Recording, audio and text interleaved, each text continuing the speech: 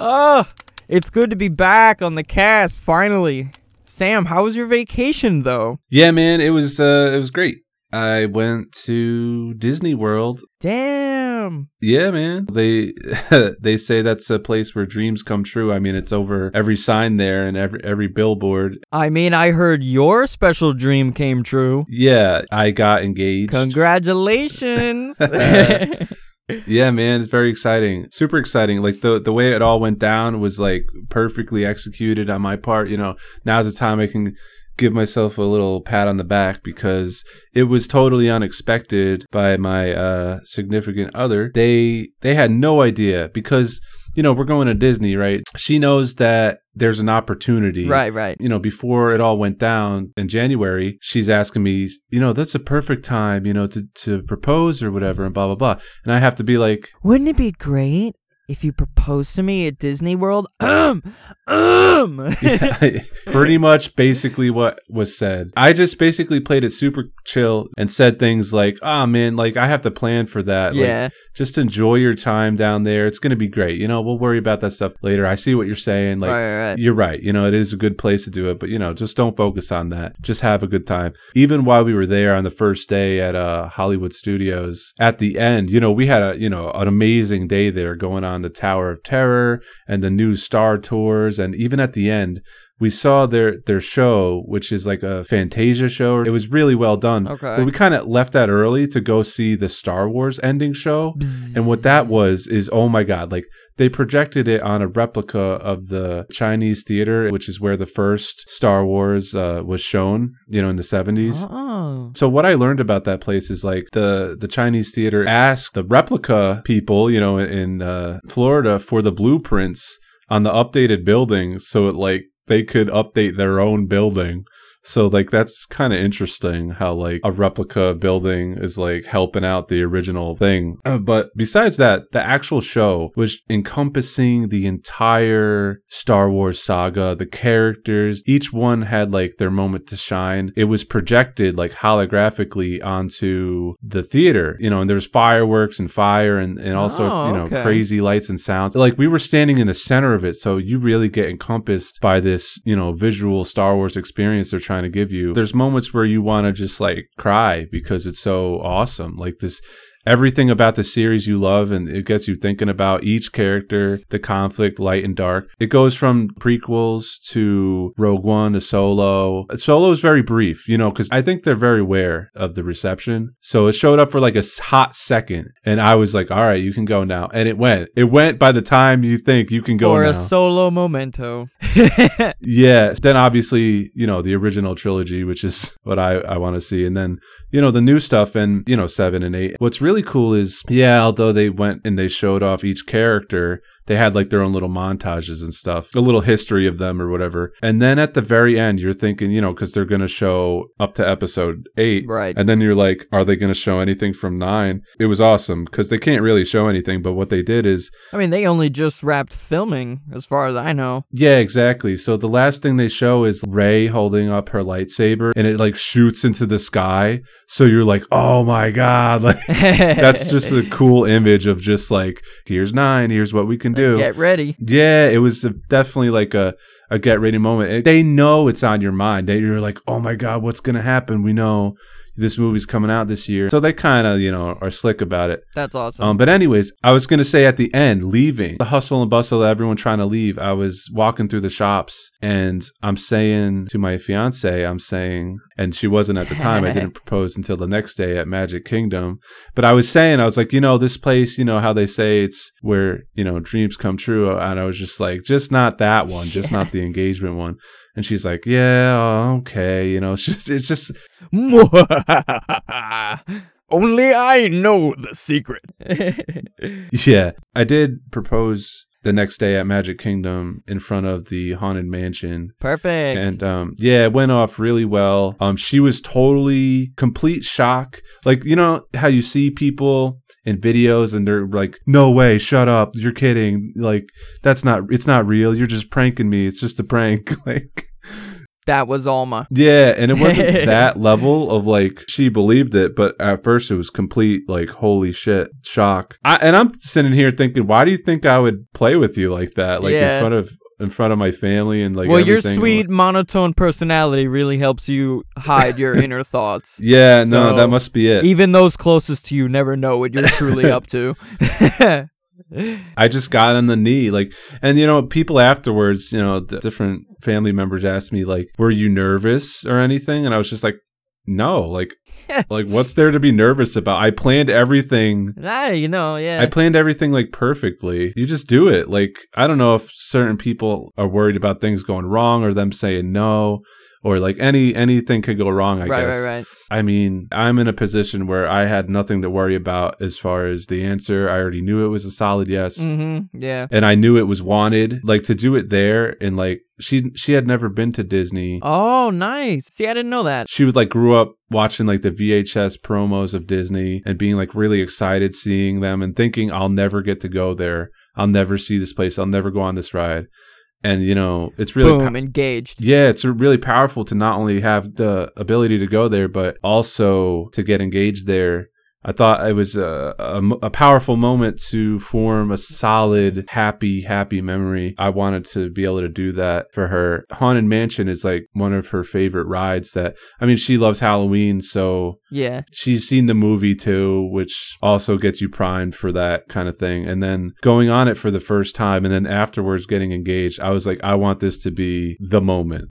Right. One of the things is like the Tower of Terror there, it's Twilight Zone themed. She really loves Twilight Zone as well, so that ended up being her favorite ride. That was at Hollywood Studios. So the next day at Magic Kingdom, I was like, man, I gotta find a way to make Magic Kingdom magical. Haunted Mansion like the best. Magic Kingdom, haunted mansion, magical magic mansion kingdom. Yeah, explosion extraordinaire. Well, it was great. I really enjoyed seeing the pictures of the ring. Alma had a huge smile on her face. And, you know, it was just great to hear that when you guys came back that, you know, everything went smooth. Everything was great. That you guys had a wonderful time. I was miserable. I was here just waiting for you to get back, sitting at my computer. Watching our views go to nothing. Re-listening to our podcast, remembering the good old days of the week prior. Remember Sam? When we were podcasting.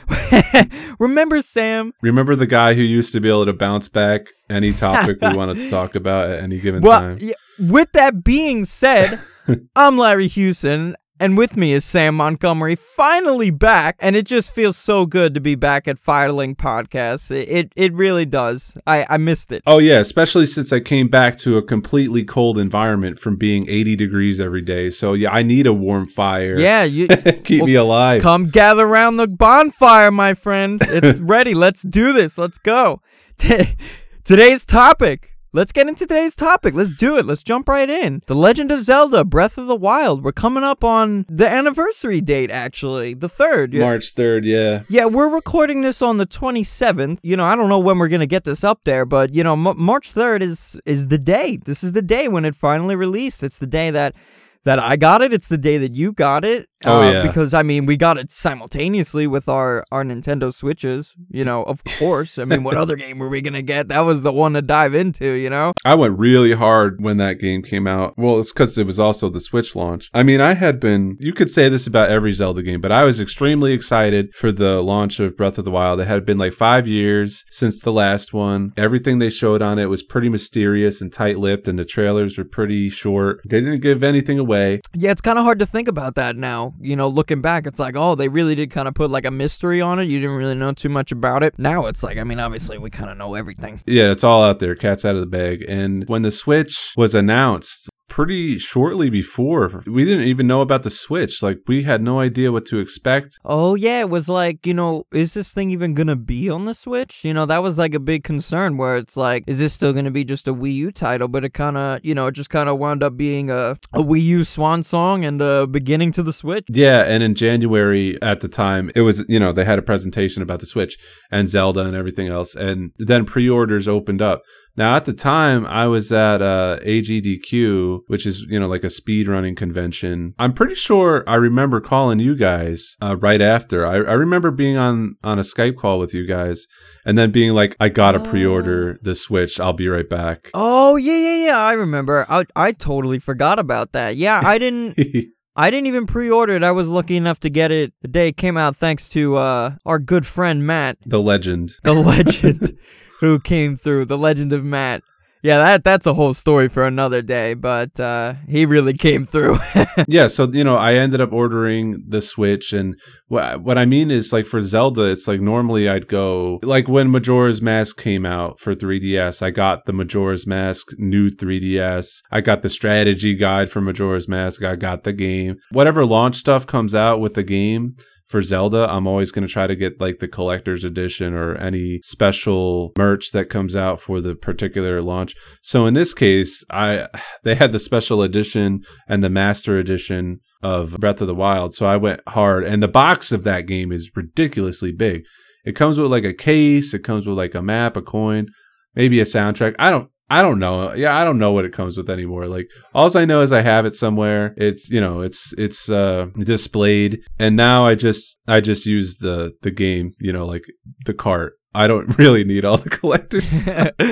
But at the time, you're really excited. You're really hyped. You get all this stuff. Yeah, you just want to get it all. The new system. It launched with Zelda, which to me is like their Nintendo's new tradition, which I absolutely accept. Oh, yeah. Go for it. If it's going to be a new Mario, I'm down, but they kind of switched, what was it, Twilight Princess for the Wii. Oh, yeah, that was like end of GameCube, beginning of Wii. Yeah, and that blew my mind, like that they, the Wii was a phenomenon with its motion controls, love them or hate them, but like at the time, it took the world by storm. I love that game, though. God, that game is so good.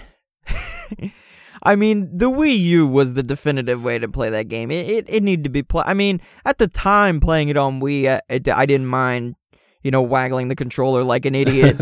But, when it came to getting it on Wii U, it's like, nah, this is so much more comfortable. Yeah, you would definitely never go back to the Wii to play it unless you just really love it. But for some reason. And what I'm saying here is it's just like, that's when they switched to Zelda games coming out for the launch of the system. Right. And then Wii U didn't have that, but that's why Wii U bombed. It didn't have a Mario or Zelda title right off the bat. It had 2 older Zelda titles. Yeah, later on in its lifespan. I mean, it's like people are like, oh, it had Breath of the Wild. And it's like, that's not even a Wii U title anymore. That's Switch. I'm just saying, what decides to me, like, what makes people buy a console is that Mario or Zelda title. Yeah. And in the past, it's been the Mario pack-in or the Mario game that launches with it. Think about Mario 1. Think about Super Nintendo with Mario World, Mario 64. What I kind of get from that is, I'm thinking kind of back, I could be wrong about this, but,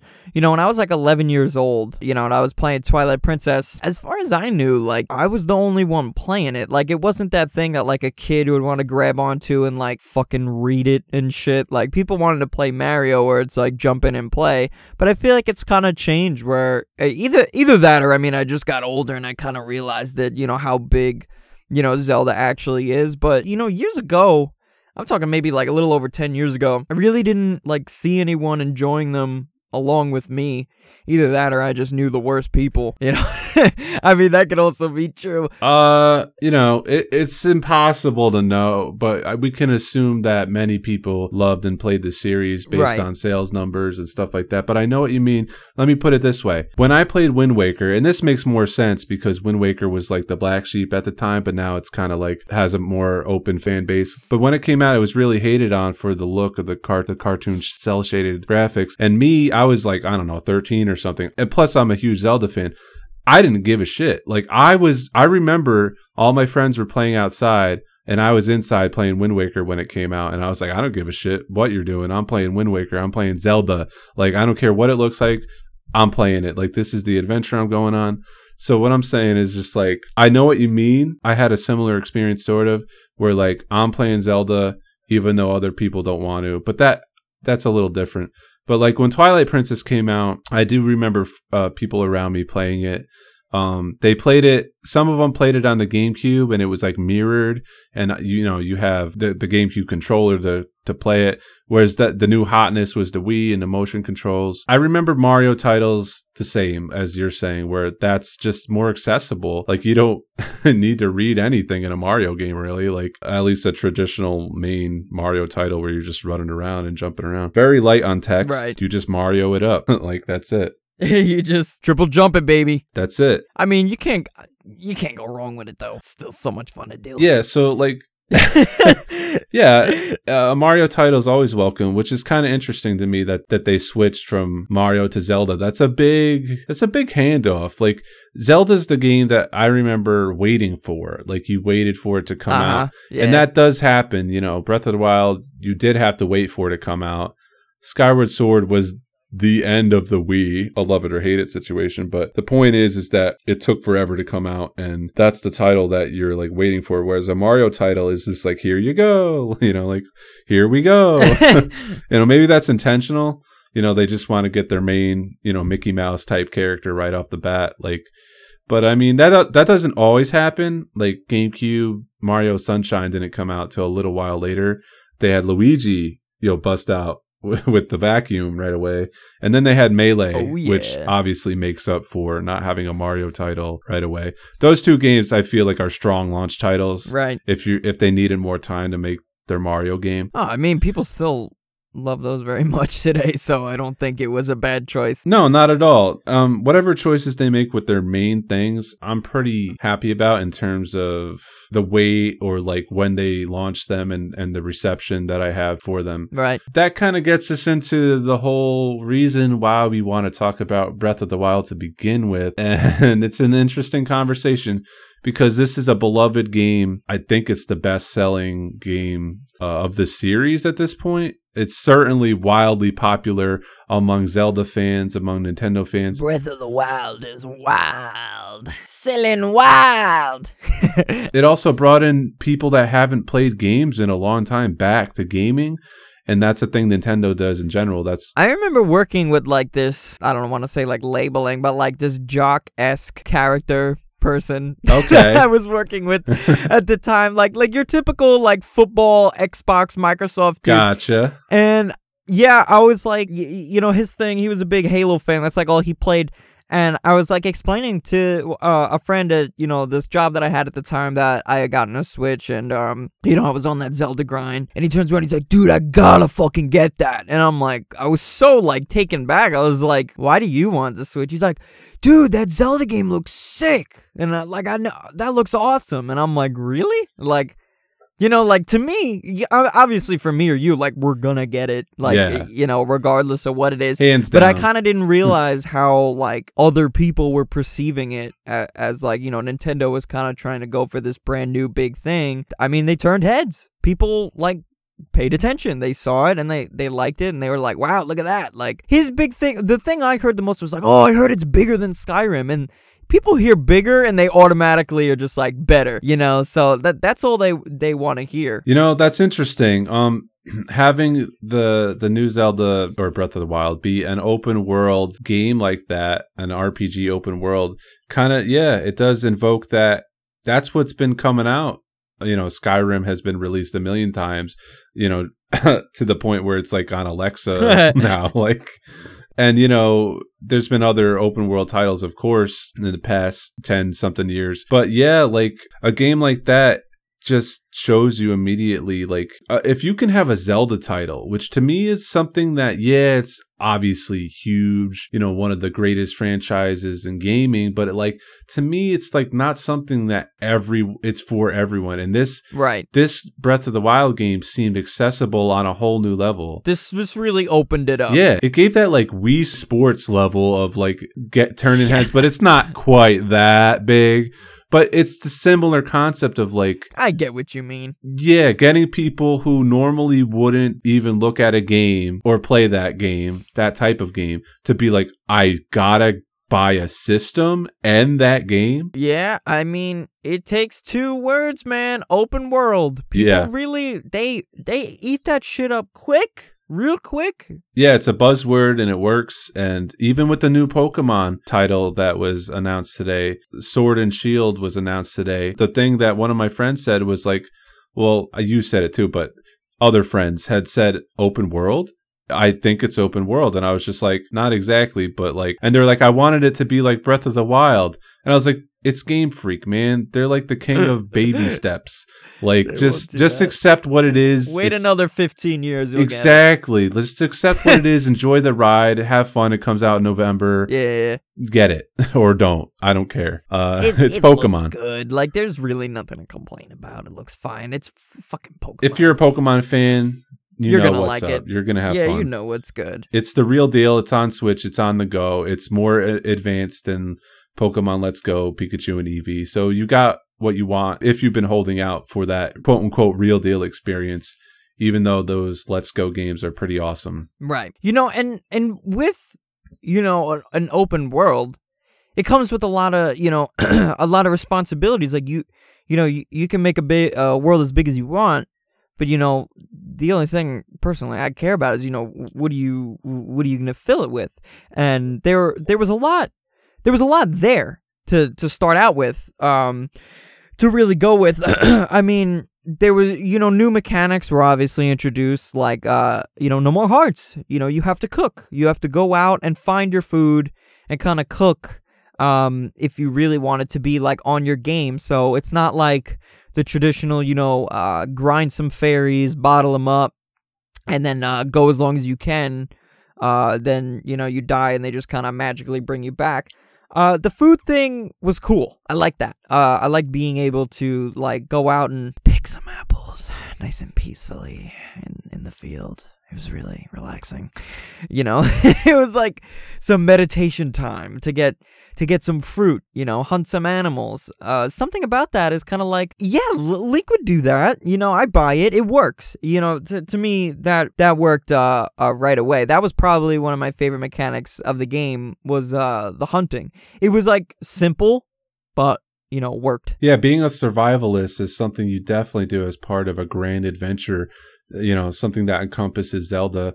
And you're right, for the most part, it's been pretty simplistic. He relies on hearts found, in various pots and grass and stuff like that. And then, you're getting potions of different colors, filling up either health or magic. Although they kind of did away with magic. And fairies, of course. No, the magic I never cared about anyway. It was like, skip that shit. Yeah, but now, now you have options. No, it's like whatever. It's like out the window. Now you have options to do all sorts of things and kind of get that element of creativity in there where it's up to the player to forage for resources and experiment. The whole game is about experimentation, mostly freedom. I was just going to say, yeah, that's probably the one word to explain this game is, experimentation, and it nails it at some points, but kind of falls flat at some points. Experimentation in cooking and combat and the way you approach any given situation, it's open, and we're gonna get into it because this is a beloved series. It's certainly one of, if not the most favorite of gaming franchises for me. I love Zelda. I'm surrounded. Like, if you saw everything around me right now, I have a Master Sword on the wall. I got all the Zelda games. I got, collectibles left and right, everything. It's all around me. So I got them all. I got Link to the Past. I got Ocarina of Time. I got Twilight Princess. What do you need? I got them all. I mean, I love it too. I played friggin' a really good amount of them. I genuinely enjoy the series. It's one of my favorites. It's top 5 for me. Twilight Princess is, I've told you many times. You really love that game. It's my favorite game of all time. That's a great game. Believe me, I love Ocarina. It's just, I played Twilight Princess first. I think it's the only reason.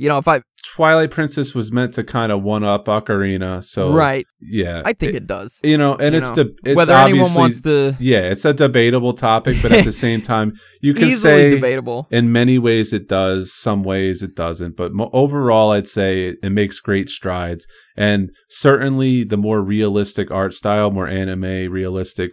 dark medieval fantasy is like a welcome thing that they kind of shied away from, and which I wish they never did. We'll get into that. But my whole point about even saying why I even like the franchise is I'm not just gonna bash Breath of the Wild. I'm not just gonna drive by, hit it it's like both of us know about the series. We love it. And basically my personality in life basically is waiting for the next Zelda to come out. That's like my general like state of mind. What I'm saying is like when you wait for Breath of the Wild after all the hype and the trailers and the music of the trailers, you know, getting you really into it, and you're like, wow, this experience is going to be like transcendent. And, you know, it kind of, for many people, it's like the quote unquote watershed moment for the series, you know, big changes. And I'm going to say, like, we're going to kind of break down, like, everything we can think of about it in a lot of different ways. I could say that there are things we love about it, things we like about it, and then go down to the spectrum of don't dislike or hate. There's some things about this game I straight up hate and would be angry to see in future installments. Like, it's got to go. Because, listen, like, to me, you know, Sam's really got this series on lock, but you know, to my own personal degree, I hold Zelda really, really close to my heart. It was one of the first games, you know, even as a kid, where I was like, this is my favorite game, and it still is. You know, there's something, you know, just putting Link in a game doesn't make it Zelda. Absolutely not. And 100%. There's things about Zelda that have to be transferred over in order to keep it Zelda. And when I first got this game, I didn't go into it like, oh, all these changes, you know, it might not do it well, because I had all the faith in Nintendo that it was still going to be Zelda, but just like on steroids, amped up. And to be honest with you, because they didn't release so much about it, there really wasn't anything released about it for me to be worried. Yeah. Because everything they kind of showed you, it was nothing but promising. I mean, I can say, like, pretty early on, I started to get frustrated, you know, but I still was kind of, like, in denial, where I was like, no, this is the one, you know, they can never go back from this. It's like a reboot. Yeah, it's kind of like, looking back, I kind of see where they, like, really dropped the ball, you know, like, didn't really succeed in certain strides. But, you know, I mean, I don't want to go right in bashing on it, because, you know, I want to flesh out what I liked, because there was a lot I did like. Because going in, the open world is like, yes, like I don't want it to go back. I want there to be an open world. Link, it's an adventure game. You should be able to have an adventure. You should be able to explore. There's got to be places to go. So obviously keep it open world. I mean, we already discussed the cooking. Awesome. You know, that was, you know, for us, a very welcome addition. The huge variety of weapons that went into this game was awesome. I mean, to steal an enemy's weapon and kind of use it against them was like a sick little mechanic that you can do. I mean, even though, like, it's been in the series before, but not into this degree. Not to, like, you know, like, now it's mine and I get to, you know, equip it and stuff. What's the word? The final form. Almost. Yeah. Of that ability. No, definitely. You know, I mean, the idea of just kind of being able to, you know, go out, look for a horse, jump on any horse, and kind of be able to keep it, you know, bring it to the stable. Yeah, not just Epona, but any horse. Yeah, any horse. Whatever horse your little heart desires, and you can name it and dress it up and all this other stuff. Go for it. And it can die, and you can bring it back to life. Everything's there for horses. You know, stuff like that, that only makes a game more immersive to me, no matter how you look at it. So, like, nailed it. Like, you know, I enjoyed that about the game.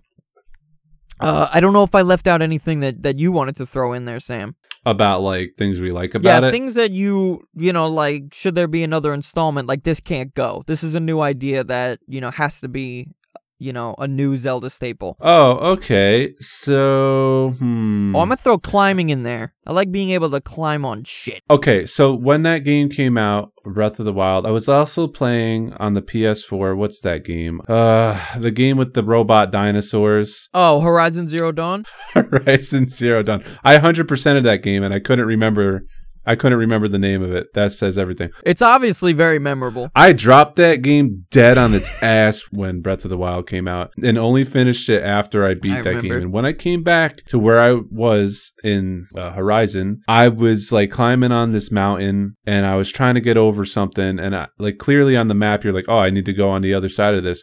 So I'm looking at it and I'm like, why the fuck can't I climb this mountain like in Breath of the Wild? And then when you get up to the top and you have to get down, you have to, climb like Uncharted and zip line and all this other stuff. I'm like, where's my glider? I should just be able to jump down and glide down. So Breath of the Wild spoiled me for any kind of open world traversal mechanics. They did so right by the fact that you could climb and go and do, almost anything. The freedom it allows you is fantastic. I really love that, and I don't want that to go away. I love being able to climb over stuff. I don't love that the weather system they created, which is so fantastic and realistic with the cold and the hot. I like starting forest fires. Burn it all. Yeah, like the rain really kills it. The fact that, the series has had implementations of, the Song of Storms and the Sun Song, you have no real magical ability to change anything with songs or music in this game. So that's a bummer, because I would have loved to be able to change the weather in some way, so I could have not had to wait in places in order to climb something where I was stuck or this or that. Just off the bat, you could think about it. What if you had enemies camping out by a chest? So you start a rainstorm and then you kind of sneak in while they go run for cover. Yeah, that's what I'm talking about. I mean, shit like that. If Nintendo makes that, I'm gonna know they listen to this. It would have been cool to be kind of a master of nature. They've had, seasons, Oracle of Seasons, where you were changing the seasons and controlling the weather in that way. To me, I thought the way the game looked in certain areas, like Akala, like it was very fall themed, it reminded me of the season thing. And when I saw screenshots of the game before it came out, and I saw that section, I had no idea what it was or what the game was about really, in depth anyways. I thought of that. I thought, wow, am I going to be able to see the seasons change or actually have an item to change them myself? And it just made me think of Zelda's own history, which is a thing that this game does. This game makes you think of all the Zeldas. It's kind of like a love letter to the series, taking references, Easter eggs, mechanics, this and that, enemies, anything that Zelda is somewhat in this game. To whatever extent it's in it, it's probably something's there. They really left no stone unturned. At the same time, some things that are in it, it's just like a name, like the name of the place on the map is a reference, like Tingle Island or whatever it is, or anything that's cool that you'd be like, oh, as a Zelda fan, like you recognize it. That's really all it is. It's just like a little haha, like remember that? Yeah, it doesn't really play a part in the game. If you're a fan, you'll recognize this, but it goes no further than that. There's no real impact. Yeah. I don't know if that's a good thing. It is a good thing and it's a bad thing. But I mostly like the fact that it has so much. Clearly, they looked at the entire series and decided the outcome for this new game. At least they considered things. We're going to get into kind of how their considerations, I think, left things with a bad taste in our mouths. But for the most part, I could say I give them props for what they tried. It's a hugely ambitious open world game. They went hard. Zelda 1 is the main inspiration, I'd say, for this game, although it does take bits and pieces from every Zelda, of course. But Zelda 1 was the clear inspiration. I mean, the prototype for this game, the demo that they showed to developers or whatever while they were making this game, to be like, here's what it's about. Let me show you the physics system or what we have in mind for this new game. It was like a Zelda 1 demo. It wasn't exactly Zelda 1, but the graphics and everything looked similar. And they used that as an example of how the physics system would play out and the chemical, how the way the world works in Breath of the Wild is pretty realistic, to the way things work in the real world. And I think that was the point of this game. That was another part of its ambition of trying to change the way we think about interacting with worlds, Right. Because with many open world or RPGs that have been out there, they have, realism to some extent, but nothing like this game.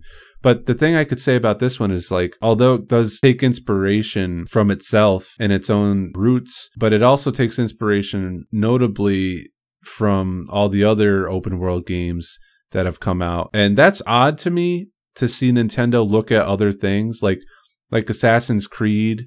with the towers in Breath of the Wild and, using that. To me, that's odd to see. Like, I mean, I guess that's just an overall solution to how you like fill in a map of that size. You just climb up really high. They're visual markers. Like, it's all very obvious. I don't know if I like it, like maybe they're, to say like, I could clearly be like, oh, they took it from that game. I personally want to always see, oh, they took it from themselves. There's nothing wrong to be inspired, I guess. But with Zelda, I'm like, I want it to be the leader of the pack. Maybe that's just my own being a huge fan. I'm just like, man, I want them to show everyone what's up. And in a lot of ways, at least for an open world game, they did. I'm like nitpicking. Like, I want them to be absolutely number one as a game franchise to show everyone like how to do it, and I could say that they do show people how to do it. Many people were and are blown away by what that game brings to the table for gaming. Like, it's a game changer. Games will forever be changed by that game, I think. I actually haven't seen any new games come out that have tried to copy it or emulate it or be bigger. Yeah, you could see at the time though that it made everyone think like, oh, everyone's going to be going at the drawing board and it's going to be like a real like, oh my God, we have to do this now. Like, what were we thinking? Like, look at what Nintendo has done with this. Like, genius. And then I could see like in the future, it's going to be like an Iron Man, Tony Stark moment where they're like, we're not Tony Stark, sir. Like we're not Nintendo, sir. We can't do that. We can't just do that. We don't have the creative genius to pull this off. We've talked about like, it's kind of like a reboot. But the things that come to mind with this game, you look at this game and we were thinking like, after we played it anyways, like, how can this game in the future be expanded? Or the series, like when they were making this game, how could they expand the Zelda franchise after Skyward Sword? In my opinion, Skyward Sword is kind of like, how do I put this? Bad? Okay, so yeah, well, let me put it this way. The Zelda... I don't like that one very much. Well, hear me out. Because, yeah, I'm not really talking about, like, if it's good or bad, but it's pretty bad.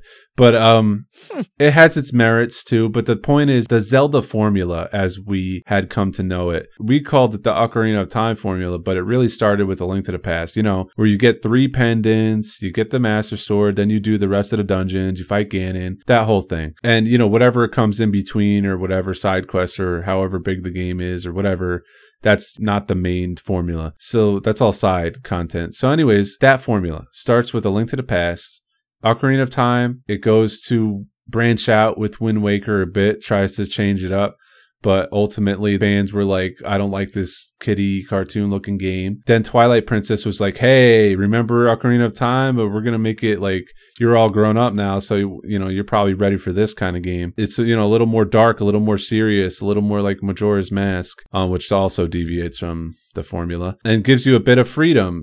That's actually one of the examples of a Zelda game besides the first Zelda that gives you freedom to tackle it in pretty much any way you want, kind of. Anywho, it culminates, the whole formula culminates with Skyward Sword. I would say it takes all the best and worst qualities with it.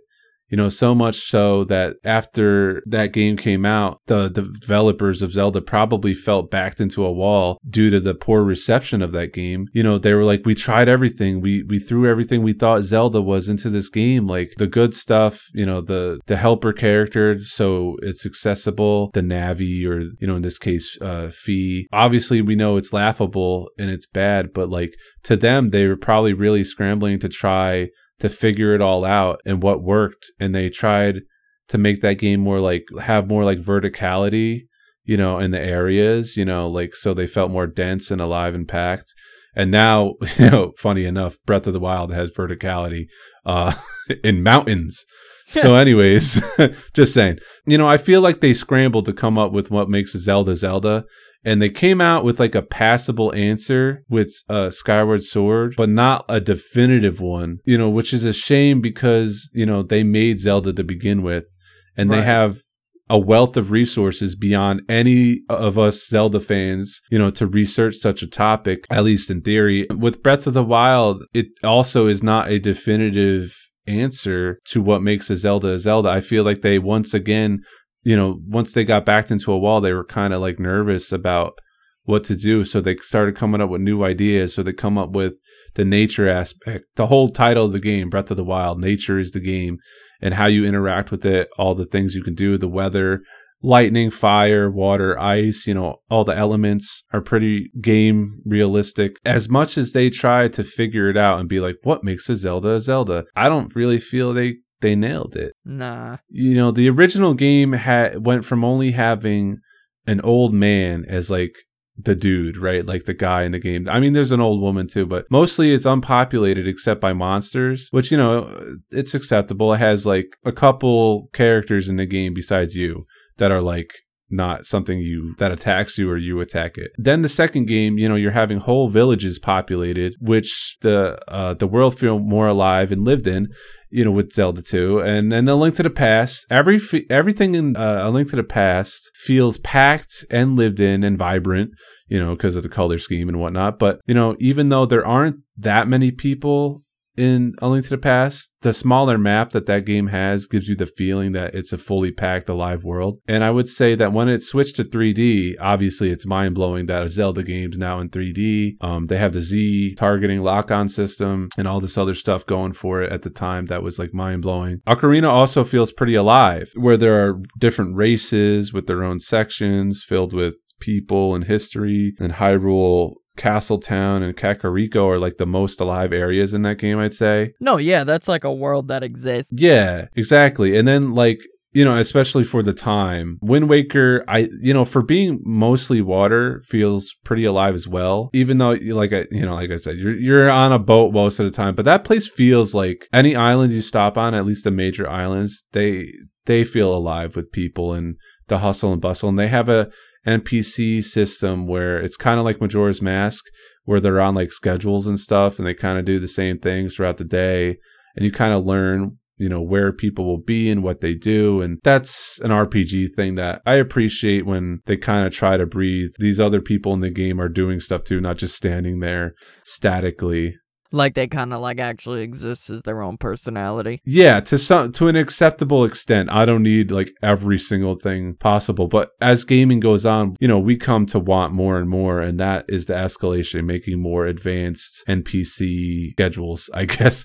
Breath of the Wild certainly has it. People are from 24 hours a day, they're doing whatever they do. For the most part. That's cool. But anyways, my point is I'm just going through all the old games and kind of giving a recap for the ultimate point here of Breath of the Wild. So Twilight Princess is a much bigger overworld than Ocarina of Time, but I felt like because it was bigger, it suffered a little bit because of, although Hyrule Castletown in that game is pretty packed and alive, like Ocarina was, Kakariko to me felt more run down and empty, and obviously there was in-game reasons for why it felt that way and was that way. It had been taken over in this and that, but it still didn't even feel or look the same. They just tried something different with it, and that's okay. But the races of that game, the Goron, the Zora, all that stuff, even Ordon Village, the starting town, gave you a sense that the world was being filled in with real characters, and they had stakes throughout the story.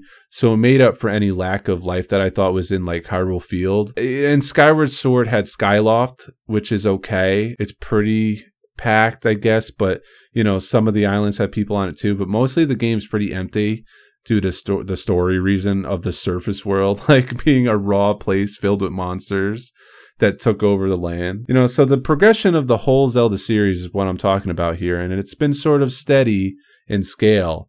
But Breath of the Wild takes things to an unprecedented level of scale, but it didn't like ramp up the life in these areas in an acceptable way. All these games have a slow, gradual progression of getting bigger and bigger and trying to fill it in more. Breath of the Wild is like, here's a country, many areas. Here's the country of Hyrule or whatever. Many areas of the game have no life, besides enemies or just like nature itself, which, it's beautiful in its own way. But that's where I'm like, come on. Like, I want it to feel like people live here, man, like, and are doing stuff. Yeah, you're like, don't give me, You're like, listen, there's no point in making it like this monumental size if all you're gonna give me is grass, mountain, and trees. It's like, make a city, make towns, and this brings me to a point that I definitely wanted to get to, is that, even your classic Zelda areas, like the Zora Domain or Death Mountain, are legitimately reduced to like nothing, where it's like Twilight Princess, Death Mountain is like just getting there is like a pain in the ass. Like, the Gorons, are against you. You kind of have to make your way in, and then it's a whole dungeon from there. And then Breath of the Wild, it was like really, really underwhelming, and even more so for the Zora Domain. I thought when I got to the Zora Domain, I had expected to go in there and be able to venture beyond it, and it would expand and be huge. It's like one little speck on the map. Like, it's nothing. It's legitimately nothing. And I guess that kind of bleeds into this point where it's like, well, they're not dungeons. And then to me, it's just like, why? Why would you not do that? If you're going to make a area that's that huge, and then not put equally huge dungeons in it, and what are they here for? Yeah, the lack of like interior areas in that game is staggering. Instead of creating 900 little shrines, you could have made multiple dungeons. Yeah, I always thought that the shrines, while they served a good function as far as being warp locations, once you beat them, I felt like they could have been clustered into a bigger shrine that was a better thought out dungeon than just these little tiny puzzles that basically are like the equivalent of a morning like Sudoku puzzle, but maybe even not as complicated as that. You're just like in and out in a breeze, and then like moving along. And any of the chests in those shrines, only a scant few have actual like armor that you get in them for going out of your way to like find these hidden treasure chests, and they give you like permanent armor that you could use throughout the game. But most of the weapons or whatever is just like fluff. Right. It doesn't give you anything. And of course, beating the shrines gives you the little what are those, the shrine orbs or whatever, that you use to upgrade your stamina meter or your hearts permanently. I feel like beating a dungeon and getting a heart container was a pretty good solution from the get-go of the series. Yeah. That's something that, like, to me, it didn't need to change. It felt like I was missing something.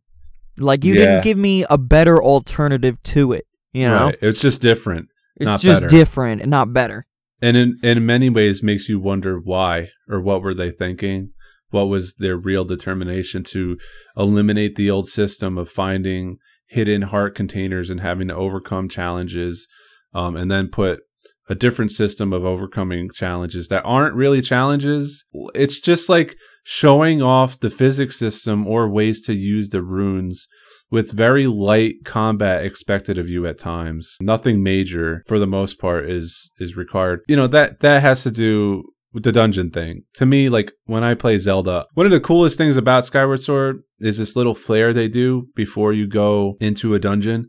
They play the swelling music, and then Link walks down the stairs, and it gives me the exact feeling of walking down the stairs of a dungeon in Zelda 1. And, that's the intention.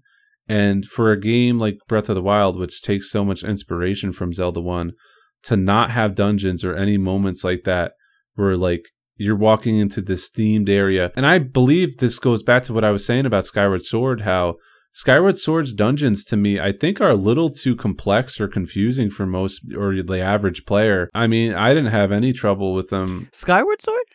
Yeah. I mean, let's see. How long ago did that game came out? I think I played it when 2011. Same year as Skyrim. Okay, so I was 14. Yeah, I beat through it pretty quick. But like, I mean, I was used to the series by then. I kind of went through, That's what I'm saying. So we're talking about the difference between someone who's used to the series and has seen Zelda puzzles before and dungeons and stuff like that and know how to handle them versus their approach with this game of wanting the freedom to be played in any way and have limited things getting in your way from stopping you from completing any part of it. There's very little parts of that game that are actually like you can't get by it, except I would say Lynels as an enemy. Like that's the thing that people would die to. Probably any player, no matter your skill level, would die to it until you learn how to handle it, and then they become like nothing. Like I could beat the crap out of a Lynel. Like they should be scared of me at this point. I'm just saying, that just comes with experience. Yeah, playing the game and mastery of the game's combat and your experimentation and learning about the creature, what you can do, can't do, whatever. The dungeons of the game are like everything in this game. No matter in terms of difficulty, it's trying to be inoffensive. Like it's not. Like, yeah, the Guardians are scary, and they're all throughout the overworld, and they come after you, and they'll kill you with lasers and whatnot. You just run away from them, and you know not to go where they are if you're that terrified. And later, you learn that you can stand up to them. You just keep moving, and they can't get you, yeah.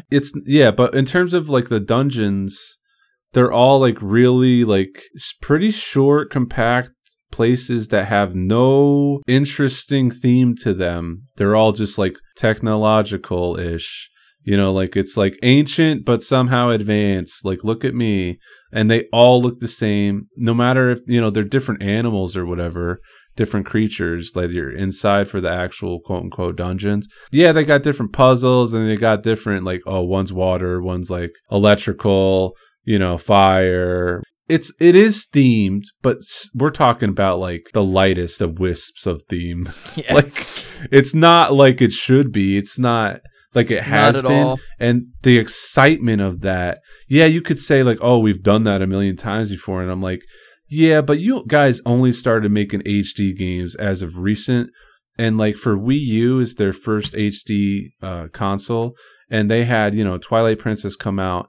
And Wind Waker, or it was Wind Waker, then Twilight Princess HD. But then your new Zelda game comes out, and you think they're going to making these games and kind of replaying them or looking at them to see like what makes a Zelda. And they come out and they're like, oh yeah, what makes a Zelda is no interesting dungeons. And you're just like, what? Like that is not. I gotta say, that's gotta be the fuck. Where's my dungeons? I really, what they came up with was just not acceptable. Like it was child's play. It's like this, literally, if you could take three things of what Zelda is, one of them is gonna be the dungeons.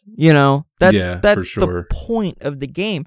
It's not like something that had to be scrapped or like, oh, this has to be, it could have been innovated on. It could have been, but like, even if you gave me a traditional dungeon, but it was in this open world, that would have made the game feel that much bigger and fuller. It's basically creatively devoid, whereas Mario Odyssey takes elements and themes like a desert level or something, but then they're like, oh, but what if it was like cold? What if there's ice and, stuff like that? And it's like, now you're taking themes and now you're fusion of themes. Yeah, now you're making it wacky and throwing it on its head. Yeah, plus like the Mexican theme that they threw in there, like that's also awesome. Like that's different. Nintendo certainly, they had the whole theme of wanting you to feel like you're traveling the world. But I mean, in Zelda, you expect that same level of care and thought and creativity, and they've shown it in the past with no problem.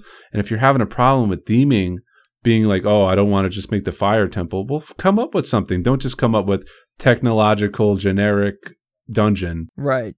It's just it's a garbage solution to something that wasn't a problem. In my eyes, I didn't have a problem with having a theme. Just do something interesting then. Yeah, even if it was a traditional like forest, water, fire, it would have felt new just being in that game. It's always worked before. Yeah, it's not.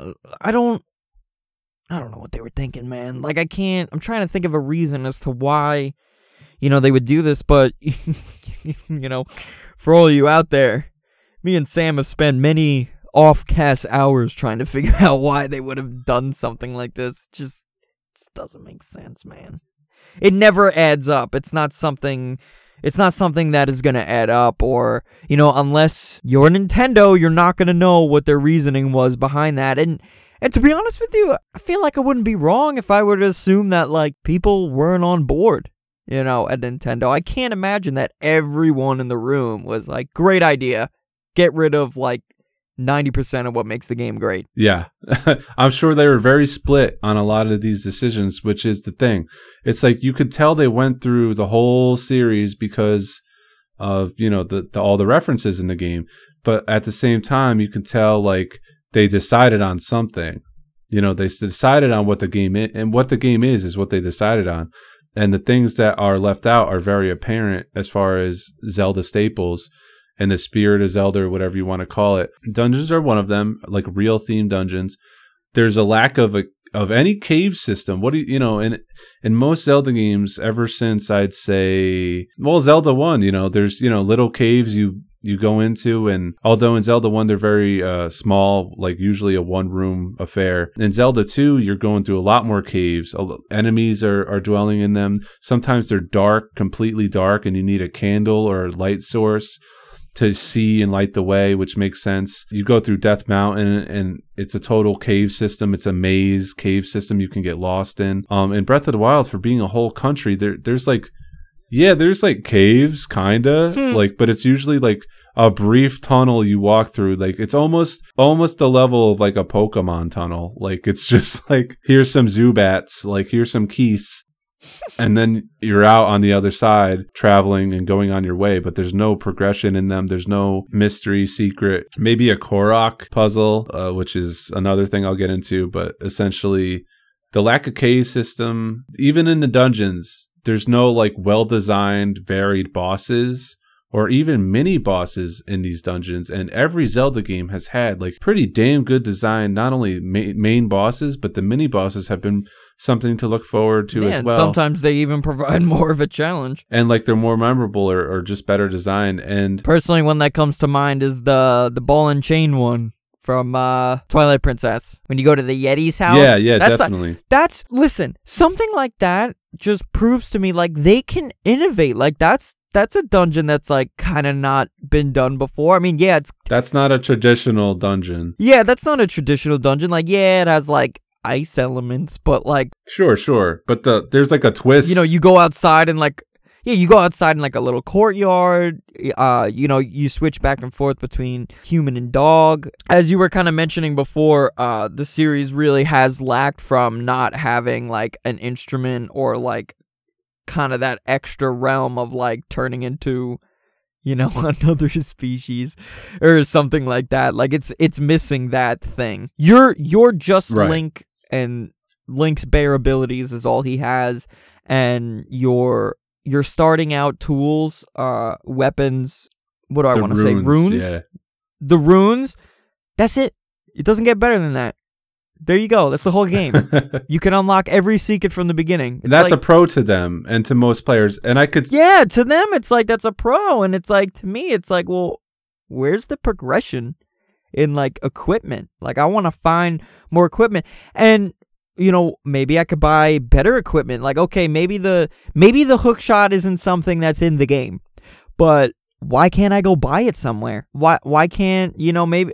You know, not that it's not in the game, but, you know, not something that's necessary to progress. But that doesn't mean it didn't have to be in the game, that there couldn't be like an area where there was a heart piece that was only attainable by, you know, using the hook shot or something. You know, why? Well, why? You know, like, how do you have Zelda without the hook shot? Like, it's a thing that has to be there now, to me at least. From what I understand about the hook shot is they toyed with using it in development, but ultimately it was taken out, and, you know, for whatever reason. And to me, that's like a staple. Well, there's many classic Zelda items that are, or tools that are staples, and then there's the ones that are new and some are better than others, but a lot of the times they're pretty good or cool. You want to use them in the world and interact with the world and stuff like that. I can understand what they were doing with the runes. It's obvious, you know, they want you to be able to solve any situation from the get-go, no matter where you are, as soon as you get off the Great Plateau anyways, with all those 4 runes. And yeah, you can upgrade those runes to be better, but something like the hookshot, I was thinking, okay, if you're going to take that out, you know, all right. I would have enjoyed them putting in smaller sections of the game that like maybe secluded you in an area. Since they weren't comfortable clearly with keeping these items or those classic Zelda tools in and having them used freely, I would have settled for a smaller area, kind of like the labyrinths that they had in the game, you know, that are meant to invoke the classic Zelda experience of like a maze-like dungeon that... Right. Anyways, these labyrinths that they had in the game could have utilized the classic Zelda items to get through or solve puzzles in them. And those areas could have even had classic Zelda bosses that you needed those classic tools or items to take them out. They have the labyrinths, to be like, ooh, remember Zelda 1? Those labyrinths have no real bosses at the end of them. They're just a nod to Zelda 1 and 2, but they don't have anywhere near the same heft or impact. Nah. And it's like, well, there's no need for a nod. Like, just you have the room, just put it in. Yeah, exactly. You know how excited I was to see a friggin' labyrinth in Zelda again? Like an actual, like, old school, like, that's like the first game. I mean, that's like something for, fans like you who have been around, Yeah, you get some like armor in some of them, but like mostly it's like a pointless endeavor. Like it doesn't pay off in the way it should. That's huge for a Zelda fan from, a long-time Zelda fan to see that. It means something like incredible. And then I walk out of there and I'm just like, man, like the potential like squandered. It's like they started it but didn't finish it. It's like if you were able to do this on the fucking NES, why isn't it here fully fledged? Yeah, that's what gets me. That's what gets me. Gets me every time. Yeah, that actually reminds me of something else about this situation we're in here. The NES. So the NES, obviously, Link starts out with the tunic, the green tunic, and as you go through the game, you get different rings that change the color of your tunic, which notes your defense. So it gives you greater defense abilities to survive in the world. So that's the game that started it. Zelda 2, I'm pretty sure you get magic to up your defense. And then Link to the Past, you get different colored tunics yet again eventually. Ocarina of Time, I believe you don't have any like tunic that helps you out with defense, but it helps you out with the elements, being that surviving in Death Mountain lava based areas are just extreme heat. And then the blue tunic lets you breathe underwater somehow. So cool, different elements, survivability. The way you actually fortify in Ocarina of Time is the Great Fairy fortifies your hearts, and it puts like a white outline around your hearts to make you stronger. So, okay, they changed it up there. I pretty much forget the specifics at the moment for the rest of the series about how that goes. But my point is green tunic, iconic. Classic. It's Link. The best. Look at any Smash Brothers game that has him in it. He's wearing green. Yeah, you could change his colors and stuff. That's Link. Look at any picture of him besides Breath of the Wild. He's got green on. So that's what he wears, So in this game, they decided to gate the green tunic behind all 120 shrines to get it. It's, once you do, it's like an epic moment because it's like getting 120 stars in Mario 64. Right. So like, that's what I thought of. I was like, oh, all right, a little nod to that. But you've pretty much beaten the entire game to get this thing that was given to you at the start of many Zelda games, or at least early on enough, because they kind of made it a thing, in like Wind Waker and Twilight Princess, where you kind of earn the green tunic. It kind of reminded me back when I was still sort of active with Assassin's Creed. Well, the last Assassin's Creed game I even bothered to touch, Unity, where it was like every single ability that you used to have was taken from you, and you have to now get it back through like means of like leveling up or whatever, where it's like, okay, dual hidden blades was a thing in Assassin's Creed 2, and then it's like in Unity, it's like you have one now, and you have to upgrade to get two, and it's like, hey, you can't just take that from me. Like, it's not like, if this was a thing from the beginning where it was like, yeah, you level up and you buy more equipment and then you get stronger, then yeah, I could see that. But, there was already a system in Assassin's Creed where you could buy weapons, but the double blade, that's, even canonically in the story, that's a thing that they have. You can't just take that. So, to me, in Zelda, to make it so difficult to get is just like, why? Like, I'm supposed to have this. Like, that's the thing. I'm supposed to have that. Whether or not you want me to try on different clothes or whatever, which, I wound up... is up to you. Yeah, I found my own style and I liked it, but there's no reason you have to, like, take something away from me so that I don't I'm not like inclined to use it or whatever the reason is. And that's got to be it, is that they were like, oh, everyone's just going to wear it if they want. But so what? I was just thinking that. But yeah. You know, like, who cares? Where's your freedom? Give people the freedom then. Why can't I match and wear some of the tunic but wear it with a hoodie instead of a hat? I did mix and match the Tunic of the Wild with different things because I wanted to give it a fresh like take on it, or just kind of play around. That's kind of the fun of the clothing in that game, which I feel overall they do right, where they give you all these different armors and clothings and even the DLC clothing. It's very cool, you know, and the dyes that you could change the colors of each outfit. It's cool. Right. But, you know, what's not cool, you know, so you have a new tunic, it's like a shirt actually, being blue. Blue is the signifier of change for Link, for the series. Yeah, we get it, you know, but it's also, you know, the game's supposed to support the series' roots. The ability of the Tunic of the Wild outfit also kind of sucks. It just lets you like have I believe more powerful or longer sword beams for the Master Sword. Like when you go, you know how normally you could go to throw your weapon and you actually toss it, like throw it. Yeah. With the Master Sword, if you have full health, it lets you shoot at a sword beam, which is mainly used for cutting down grass. It actually isn't that useful for defeating enemies like in the past. Really gets that grass though. Yeah, exactly. It's the perfect lawnmower. Zelda has also been known for the sword beam thing since the first game, where you have full hearts, you could shoot at a little sword beam, and it's awesome. Link to the Past, I feel like, does it extremely well. That's like very satisfying to have those circular like sword beams flying out.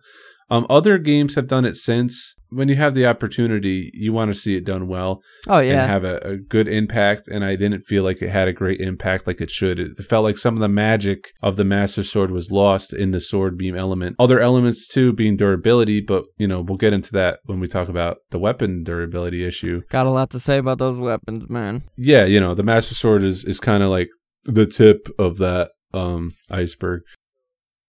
Yeah. Moving right along to everything else. So, okay, this game's theme, freedom to play however you want, freedom to complete the game in almost any order. You know, you can go beat Ganon right from the start if you wanted to. You have the choice, which you could totally do. Yeah, no, you can.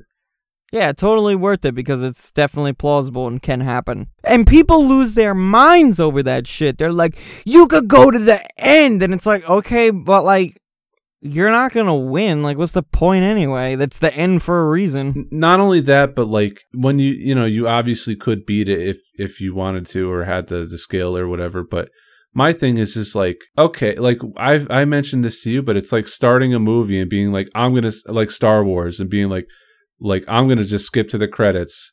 Like, what's the point? Then you just bought a new game to get to just totally discard the experience within. Like, yeah, it's cool to have freedom of choice, or even, maybe not beat them right away, but like whenever, like a little bit into it, you're like, I want to take a crack at it and see what happens. Like, it's cool that like they have the concept of, oh, the villain's out there. Like, you could just go there and, have a swing at them. And you'll probably die, so you probably won't end up, committing to that. But you could do it. And my whole thing is just like, yeah, that hasn't been done before in game design. Really? I mean, maybe it has. But all I'm saying is it's like, it's a notable concept in the game that people think is exclusive to Breath of the Wild anyways. But my point is, it's just like, just because it's something you can do doesn't mean you should. Right. It really, to me, it doesn't add anything significant other than freedom. So my point is this freedom, right? So you're going through the game. You can go anywhere you want after you get off the Great Plateau. And what a feeling that is to just explore. And in every direction you look, it's vast. There's things going on in the distance, in the sky, in the land. Like, it looks crazy. Like a really breathtaking moment. Mm-hmm. I'd say the game has magical moments. The opening, when you run out after you wake up and, the music's playing and you're on that little cliff, like the title moment of the game when it shows you the logo, it says it all. Like, you're just like, wow, this is crazy huge. Like, what am I about to get into? look at the size of this world. Even when I was playing the game and I got off the Great Plateau, I had a great time. My experience, I played this game for like 200 plus hours. I did like everything you could do pretty much. I had my own fun with it, of course, like 200 plus hours of fun, including like DLC and stuff like that. But my point is that looking back on this, I see just because I had the freedom to go wherever I want, every place that I went to, when I think about it, I did go to Zora's Domain first as far as like... that's where I went to. Because the game kind of points you in that direction, I guess, even though there's this so-called freedom. But anyways, it's fine. So that, it gives you a starting point. It's fine. It makes sense anyways to go there. And it's a cool little area for what it is. The characters are neat. Anyways, my point is that you go to Zora's Domain, you beat it, you do everything there is to do there for the time, and then you're on to the next place, wherever you want to go. And there's no progression, besides the power gain, like you get, more hearts and maybe more weapons and more experience, how to take on enemies and like handle the controls and the terrain and this and that. But really what I want, it only goes so far with the freedom. Like, I want a sense that the world acknowledges your actions besides like what you do in the main story areas where the different races reside.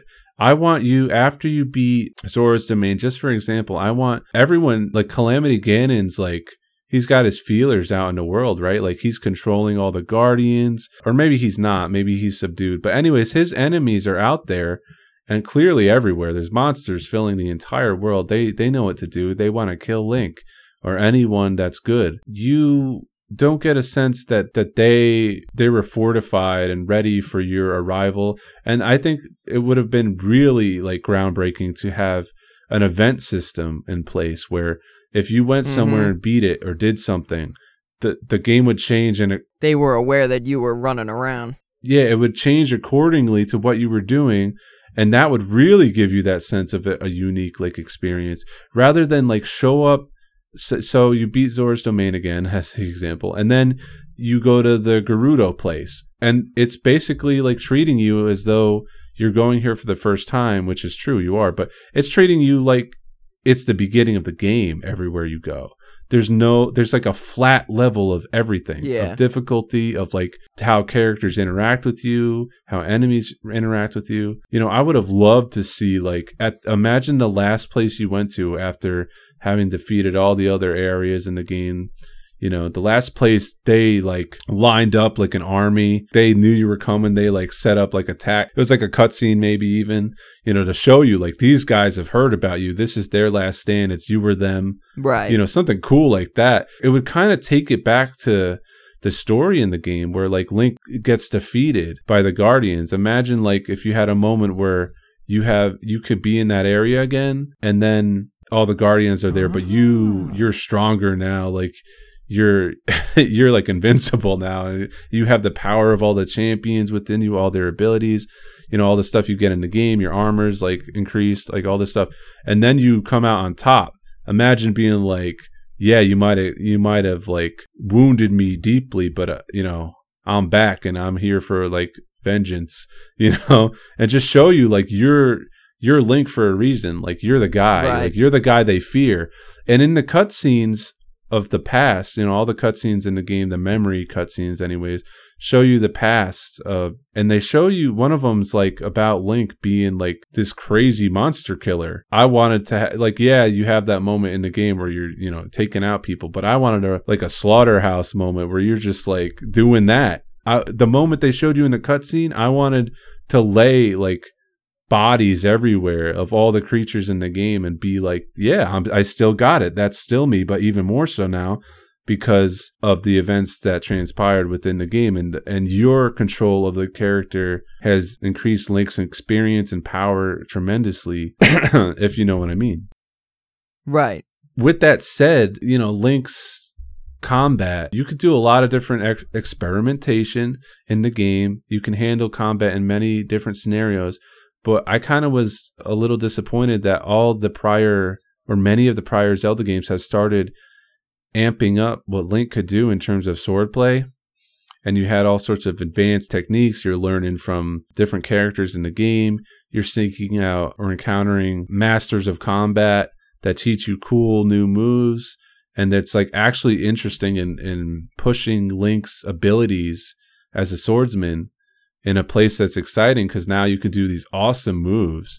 I think Twilight Princess is one of the best examples of having like really cool sword moves you can do, or even shield stuff. And yeah, you know, you could do all sorts of stuff in this game, and they give you like the slow-mo thing and being able to like repel stuff with your shield. But like the fact that you can't seek out people in the game to teach you like better sword moves, to me it's like a drawback. Because, and one of the reasons is story-wise in that game, Link's supposed to be like the champion. He's Zelda's guardian. He's like the swordsman. But I didn't feel like yeah, obviously he could swing a sword. He knows how to wield a sword. He can wield all a variety of weapons and do all sorts of stuff. He's obviously skilled. But I mean, sword play is nothing like the other Zelda games. There's reasons for it, but I'm still like, come on, you couldn't have given him like the tornado spin or like all these other moves that they had in the past, or like you know, the down thrust, or like it would have been the time to bring it back. Yeah, like they didn't give him anything. To me, it's just something I don't like about it. It's something that they were doing something. They were going, like, it's like progression of the series overall over time. They kept escalating the fact that you have a sword, you know, like that's part of Zelda. That's what makes Zelda Zelda. They kind of just stripped it away completely, and they said, that's not what makes Zelda Zelda, you know, and I was like, come on. Like, that's just cool. Why wouldn't it be cool to like be better with your main weapon of choice?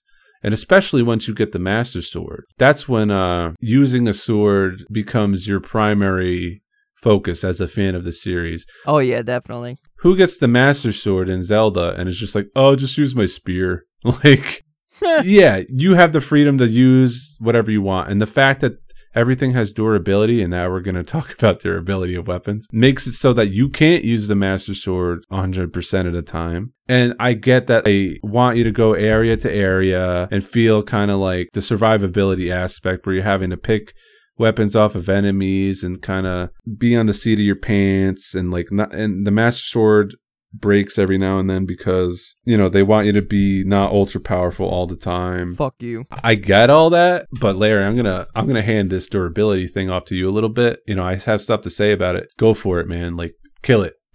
Oh yeah. All right, listen. I just need to let a sigh out. You know, I can't. I mean, what the whole point that I bought the game was this new I get so frustrated just thinking about it. Listen, the whole goal of the game should have been to get the best weapons, right? But here's the problem. Every weapon does break, and I understand that. There's plenty of games where shit breaks, you know, like in fucking Dark Souls, shit breaks. But you could get a repair box, or you can go to the blacksmith, and you can get your shit fixed, repaired. It can be forged to be even stronger. You know, everything has a base set to it, and then you know, through any means you can you know, whether you need certain materials or you could just straight up pay the guy to upgrade your weapons. And this is not a foreign thing to Zelda at all either. You know, I just recently, I'm going through A Link to the Past right now. I just upgraded my sword.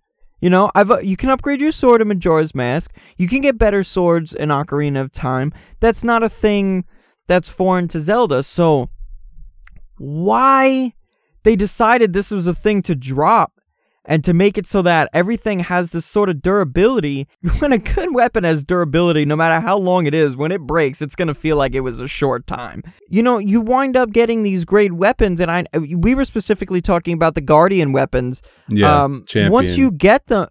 Oh, I'm sorry, Champion weapons. It's cool. I get them mixed up all the time. Yeah, I do it all the time. So, once you get them, why use them? You don't want them to break. They're the best weapons. So, you wind up using the shittier weapons anyway, which is what they don't want you to do. But because they don't give you any sort of alternative for anything else, you're kind of fucked. Like, you're forced to do that. And, you know, the same goes for, you know, even the shields. Like, the Hylian shield. It's the Hylian shield.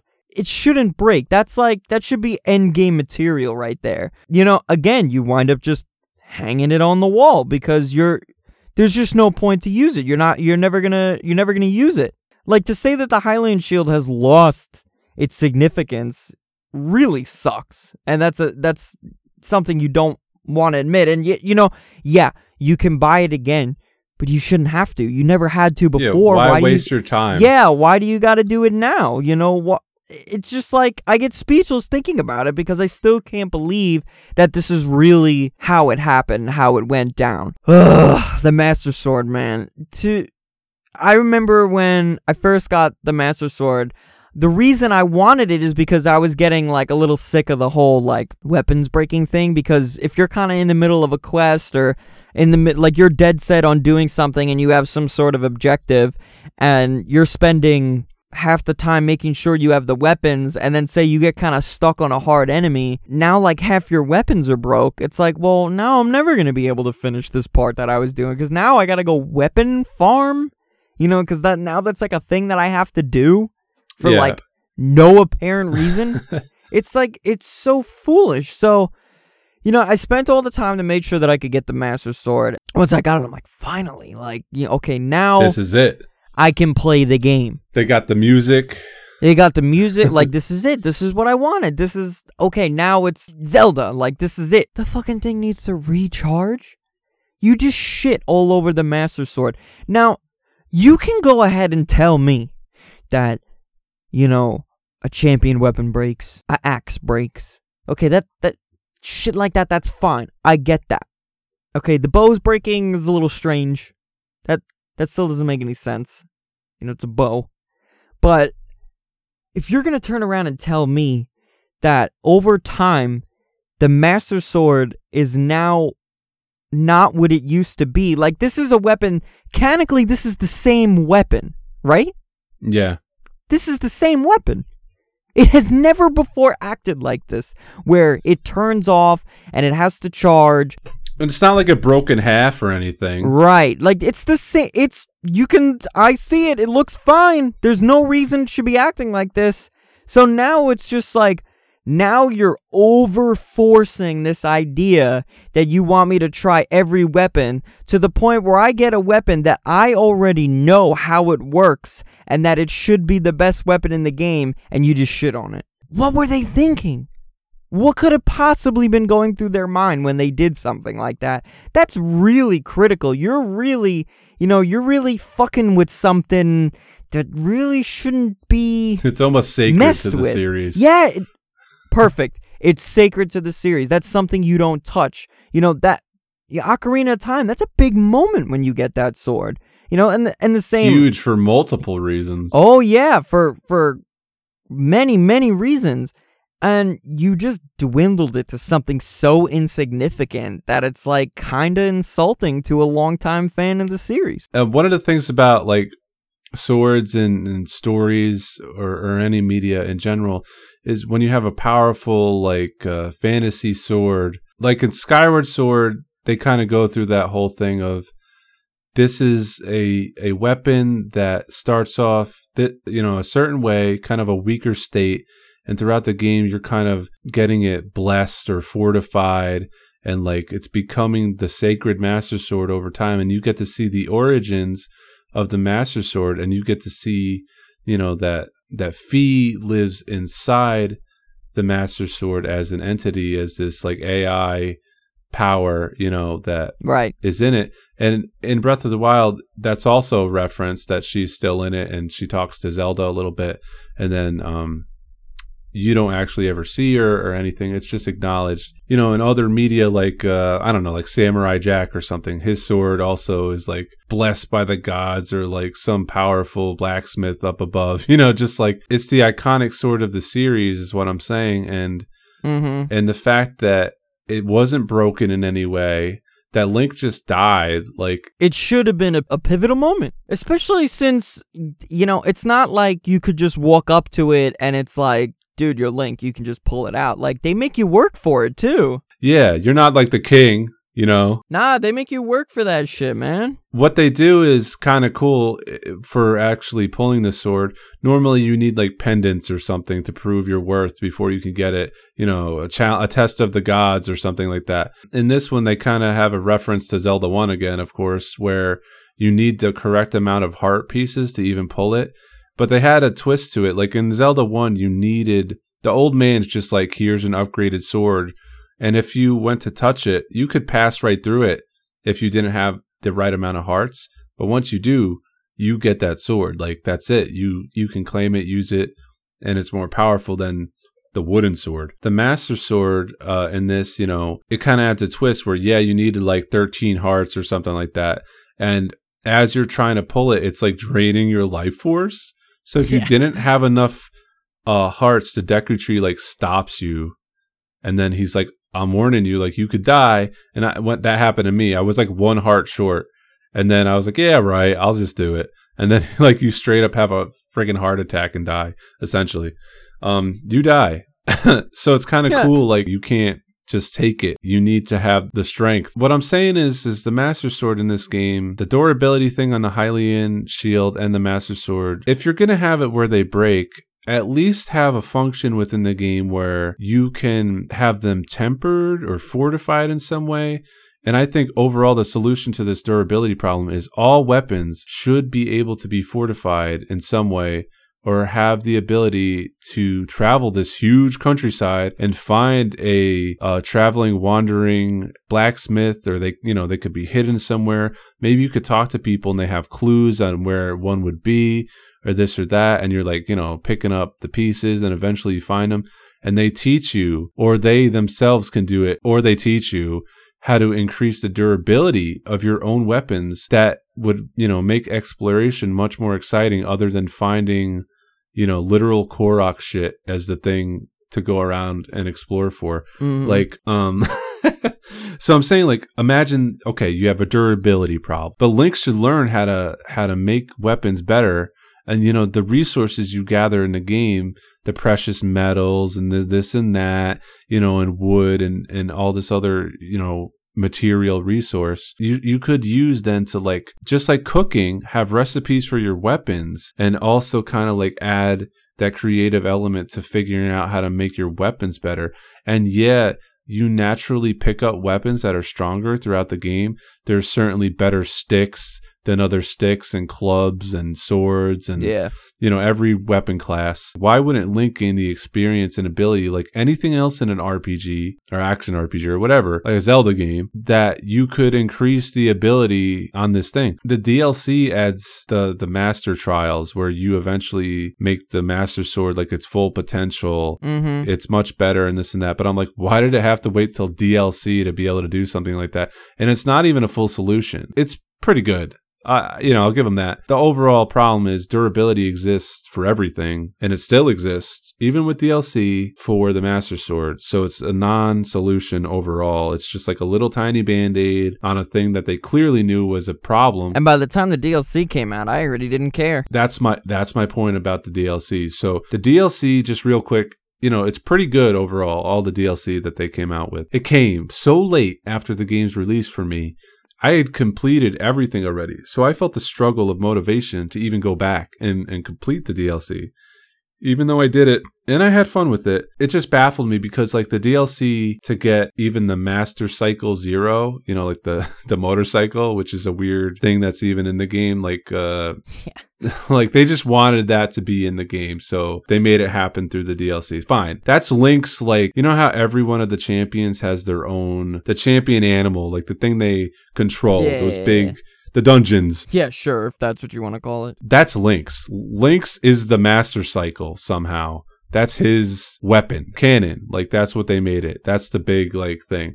And it's cool. That thing is awesome. I had a lot of fun riding around with that, blah, blah, blah. It's a motorcycle. It's great. It's a great way to traverse, but that's not the point here. The point is that to get the Master Cycle, you have to go through a dungeon.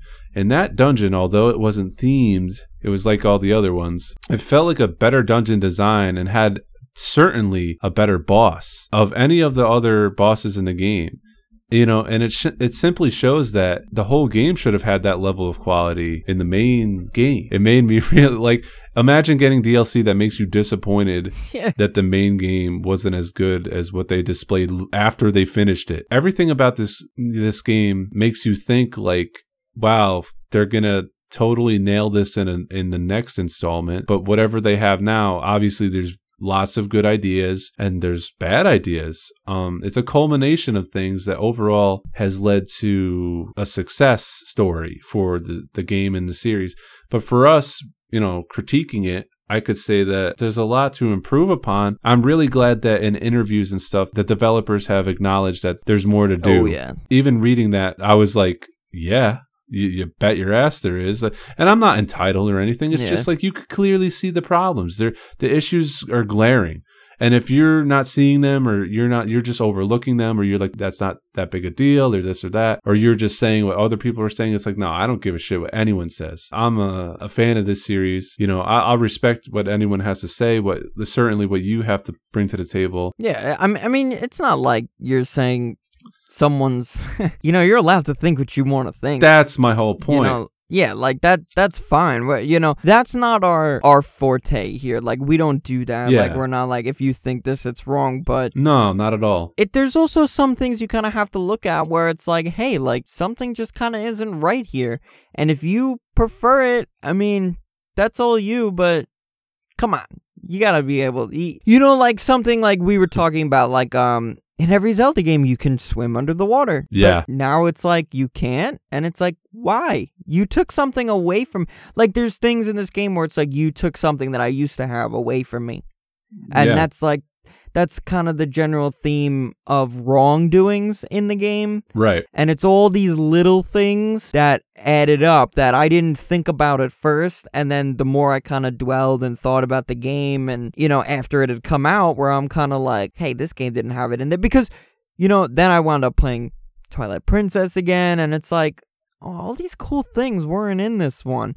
Like, I look at Twilight Princess and I feel like it's a more populated area than Breath of the Wild is. And that's sad.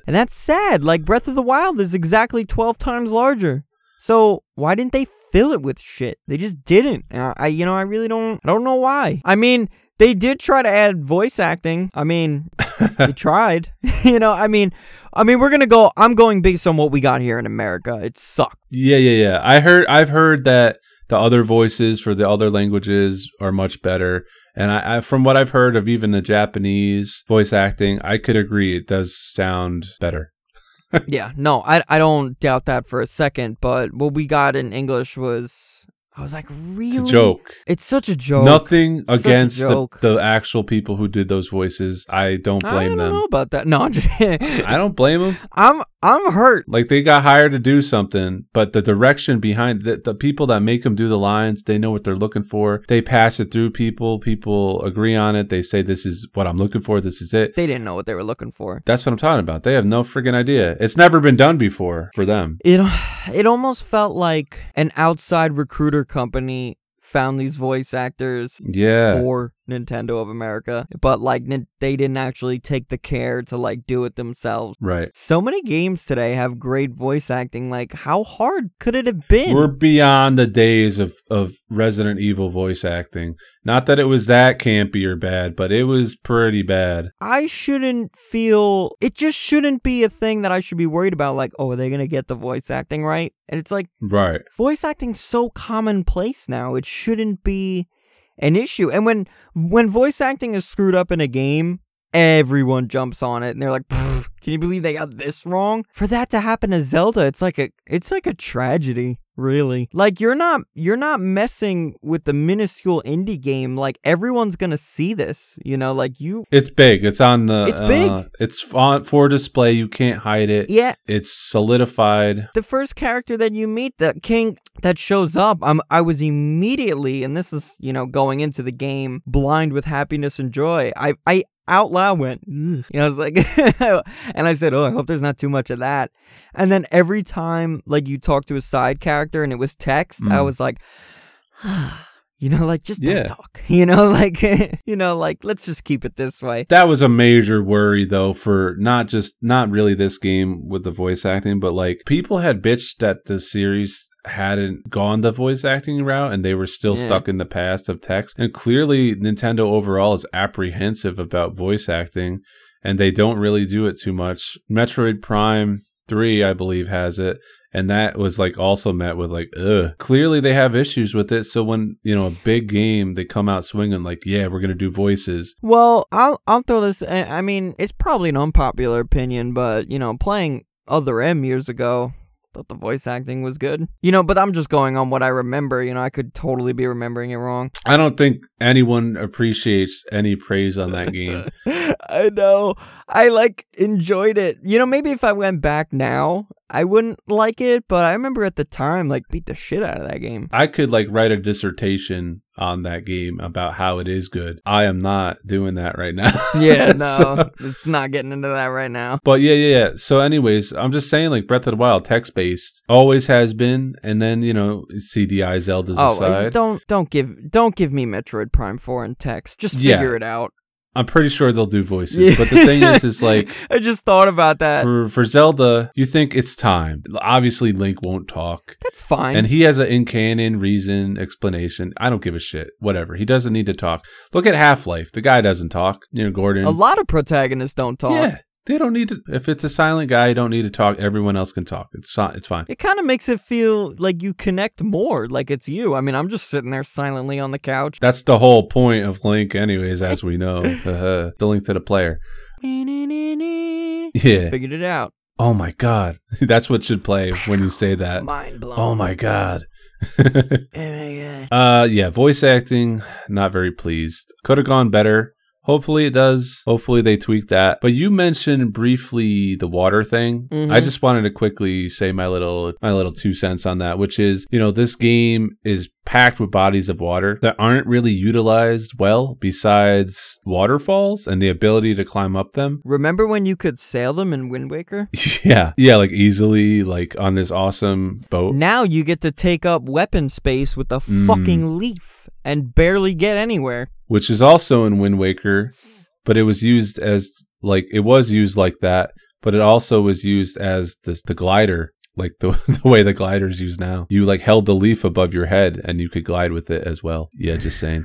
So why did they have you traverse? I know there's a raft in Zelda 1. Ooh, okay. You brought that back, but, it's cool to have a raft or a couple. Or be able to make one or something out of your wood stock. It's such a cumbersome method of traversing water overall. It's silly considering the game's advancements in traveling over, the series advancements in traveling over water in Wind Waker and Skyward Sword. There's a boat section, and even parts of Twilight Princess, you were in a boat. And the fact that there's no underwater, like you were saying, to explore or major water enemies or even Well, we were talking about, there was a whole underwater boss in Twilight Princess, and it was amazing. Yeah, but more feel, and that's really awesome. And water temples are usually ew, I don't they're gonna be challenging or hard or confusing, and I'm always I actually like water temples. I like that. I want to be challenged. Yeah, you're a little weird. Yeah, for sure. So it's there's not even a mini boss type thing in the water, a section of the game where you're in the middle of a lake or something on that raft, and all of a sudden, ooh, something appears from the water, and you're oh shit, I gotta fight this thing. They mention in the game itself, you see skeletons of fish or giant creatures, how they existed before, but mostly they're extinct or they were defeated by a character. It's a story to them in the game. I would have actually loved to fight something like that and actually have it be me that takes place of some of the history that they were saying in the game. I want to be the guy they tell stories about. They'll sing songs in Link's name, how he defeated the giant fish creature, or an octopus or anything other than a Lizalfos in the water. That's really all I have to say about it. I gotta tell you, I had some boring moments rafting around. Yeah. And in the complete silence.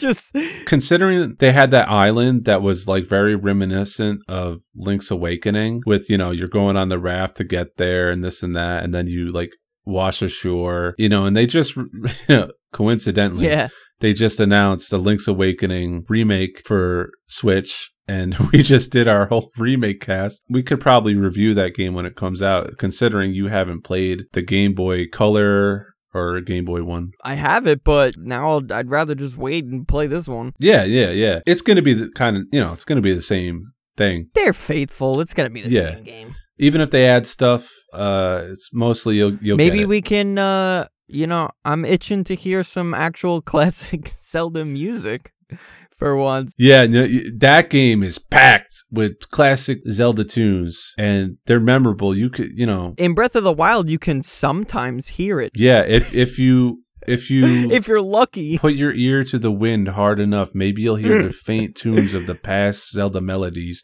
and then That is just the worst.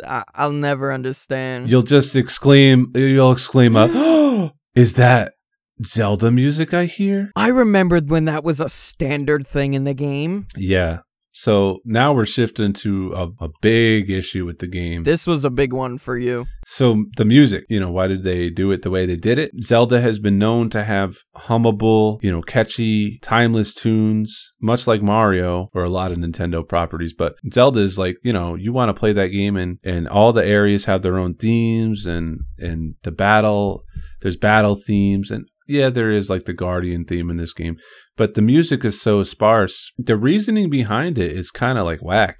Like the guy was a different composer and he wanted to use the piano for the instrument because that's not a common Zelda instrument, I suppose. I guess mostly it'd be the harp. I think I'd like to go with the harmonica next time Yeah, around. just like that would make sense for a traveling Link. Some Zelda blues. He could play it himself.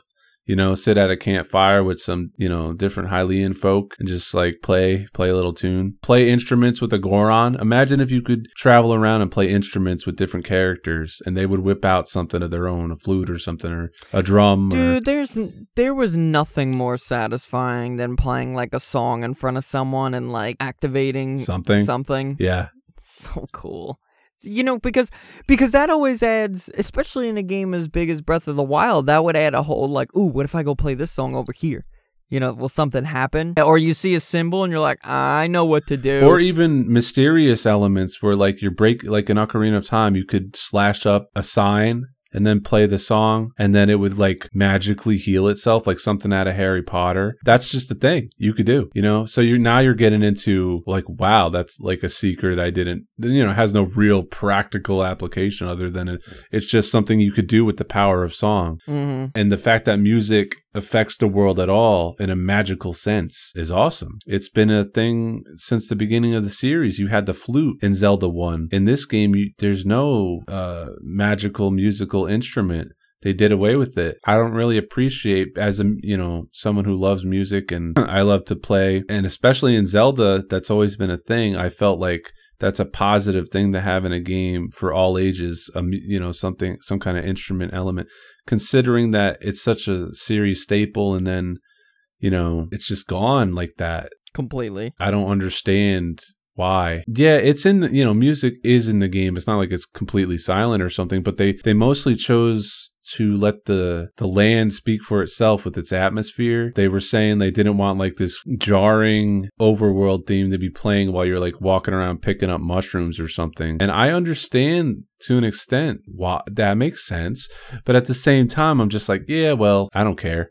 Like, figure it out. Do something other than nothing.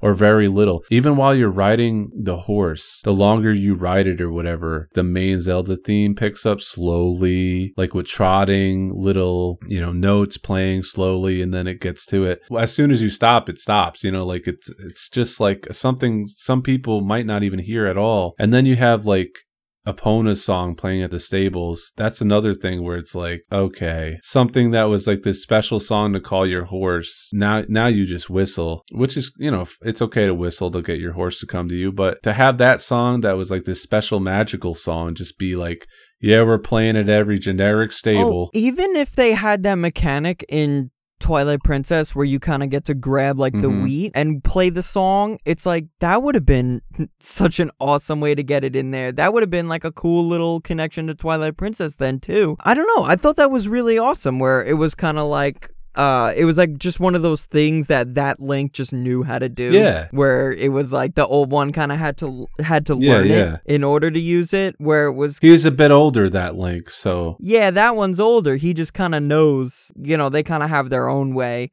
with connecting with the horses. And then it was just a cool little thing where you're running around Hyrule. You just run up to one of them, grab it, play the song, and then boom, there's Epona. Yeah, so I mean, overall, what I'm saying here is quite simply is Zelda isn't Zelda without a catchy, hummable tune playing in every way you can fit in music. I want music everywhere. Other areas of this game, like I said, they're tiny moments where they're using music, but the thing, Yeah, but Koji Kondo, is he still? Is he a retired individual? believe whatever his situation is, he's not doing as much music as he used to. If not completely not doing it at all, or maybe doing a song here or there. I mean, he's made so much. Yeah. It's not like they need to call him in Well, to like make more Zelda music. You know what? You know what it's I mean? a very John Williams situation where who else is Yeah. John Williams? Who else is Koji Kondo? And the answer is, I don't think anyone. So it's a situation where you would think that, oh, you know how many musicians in the world there are? And it's certainly... Koji Kondo is the video game John Williams. Yeah, that's what I'm saying. But also, Nintendo hasn't been slacking on like other games with their music. Look at Splatoon or Mario Kart, and like they're having like live band. Mario in general is just always has fantastic music. They're like upping their game. You know, like people were bitching at Nintendo for having MIDI music like for the longest time, but now they have like live music that, you know, is played in a studio and stuff, or an orchestral piece. But anyways, the live studio music sounds like video game music. Like they're so skilled, you don't even like know that, like you can't really tell the difference. Like it just sounds like game music almost. Like it's awesome. Like they're just playing game melodies at like with guitars and different instruments that are like high quality real instruments, and making it sound like gamey. You know, I say Mario Kart 8 and Splatoon specifically because to me they stand out as like really good uses of their musical talent. And even obviously Mario Odyssey is really good with music. Oh, that game is just I love that game. And you're gonna look at Zelda and it's like literal crickets because of crickets actually being in the game. You know, and in Zelda it's like with it being so huge, there's so many places for music to exist. Unique themes, forest themes, you know, mountainous themes, snowy themes. And it's like, these are all things that they take huge advantage of in different series like Mario, where you go from like, you know, like world to world and the themes change depending on where you are. Imagine in Zelda where it's like there's no loading screen. You walk over there and it magically transitions. That was such a huge opportunity to do that. And they're just like, yeah, but we want you to listen to the breeze. And it's like, that's boring. Like, give me something. It's not a good answer. It's not a good solution. I don't like it. Bring back music for Zelda. The whole series is based on music in some way. It's very deeply rooted in instruments. Speaking of Link's Awakening, just for a sec again, that game is all about instruments and different melodies and songs. So I'm just saying, like, you're looking at the series, you're Nintendo, you're making Zelda. How do you not look at what makes Zelda Zelda and go, of course, the music, number one on the board. Do not take it off. Do not erase that. The thing about it mostly that I'm going to say as like to end the music thing is the trailer of Breath of the Wild. It sold a different kind of experience musically that did not deliver in the main game. It definitely put up like this epic feeling. That overall experience that it encompasses, it's not it. It's not there. It's kind of like false advertising in a way. Felt a little cheated, not gonna lie. Yeah. There's another thing I wanted to say that kind of brief stuff. And it's just like in Breath of the Wild, there's no, you know, we were talking about Ocarina of Time or all the Zelda games really, but this is the point. Most Zelda games nowadays have some, or not most, but a few of them have had a time travel element. And this game has sort of a time travel element, being that there's odd 100-year gap. Well, you don't do the traveling. Right. But oddly, there's 100 years in between. And that's weird. Like, that's a long time. You know, to have that be the time it takes for Link to like heal. I'm saying I would have loved to take control of Link beforehand, before the 100-year gap, and had some exploration or battles, right. Even though he eventually loses and has to be put in a stasis to heal. That would have been cool to see. Right. It would have been super cool to explore. It's kind of like they just talk about it, but like I don't really care. I want to play it. I'm only starting here. It's like, yeah, 100 years ago when you did this, and it's like, I didn't do shit. I didn't do that. Yeah, what are you talking about? And then they make you find the memories and shit, and it's why don't you just make the memory? It would have been more fun to just play it. Yeah, because it's like, exactly, because it's like, they have the characters, what was the name of the Zora girl? Mipha. They have Mipha, and it's like, they obviously had a relationship. Yeah. But I don't care. It's like, well, I don't know nothing about that. Like, you just told me that they were close, but she's dead. She's dead. Like, I didn't get to know this I didn't get to know this Zora, like, literally at all. Like, they want that to be like such a backhanded way of making you feel connected. Yeah, they want you to feel something for these characters, and it's like, I could care less. Where it's like, you kind of have Midna from Twilight Princess, where she's with you by your side the whole way, and then you have to say that goodbye, and it's sad. Like, it hurts. Breaks your heart. She's not even dying. She's just going home. Yeah. Like, she's just going where she belongs. And now you're telling me there's this person that's been with Link and means so much to him, and now they're dead. And it's like, I don't care. Like, I couldn't even remember her name. Yeah, and in Ocarina, there's Princess Ruto, the other. Yeah. And you form a connection with her because you have to save her ass, and she's kind of a pain. And then at the end, she's nice to you, and she gives you the Zora Sapphire. And then she's like, you make the promise somehow. It's like a Dragon Ball moment where you like make the promise to marry someone. And then you're like, you don't really know what that means or if they're serious, because it's child love, so to speak, even though it's severely one-sided. Link not being into it at all. He's just like, I just want the sapphire. Can I go now? When you go to the water temple, which is what Goku when you go to it's just so funny. But you go to the water temple and they actually deliver on that. She's there and she's like, I'm here for you to marry me, and you're like, I actually need the medallion from the water temple. I'll come back though. Yeah, you wait here. Don't move. So, that you have an actual real-time history with, and you could, connect with that character. Although, these are Nintendo 64 characters.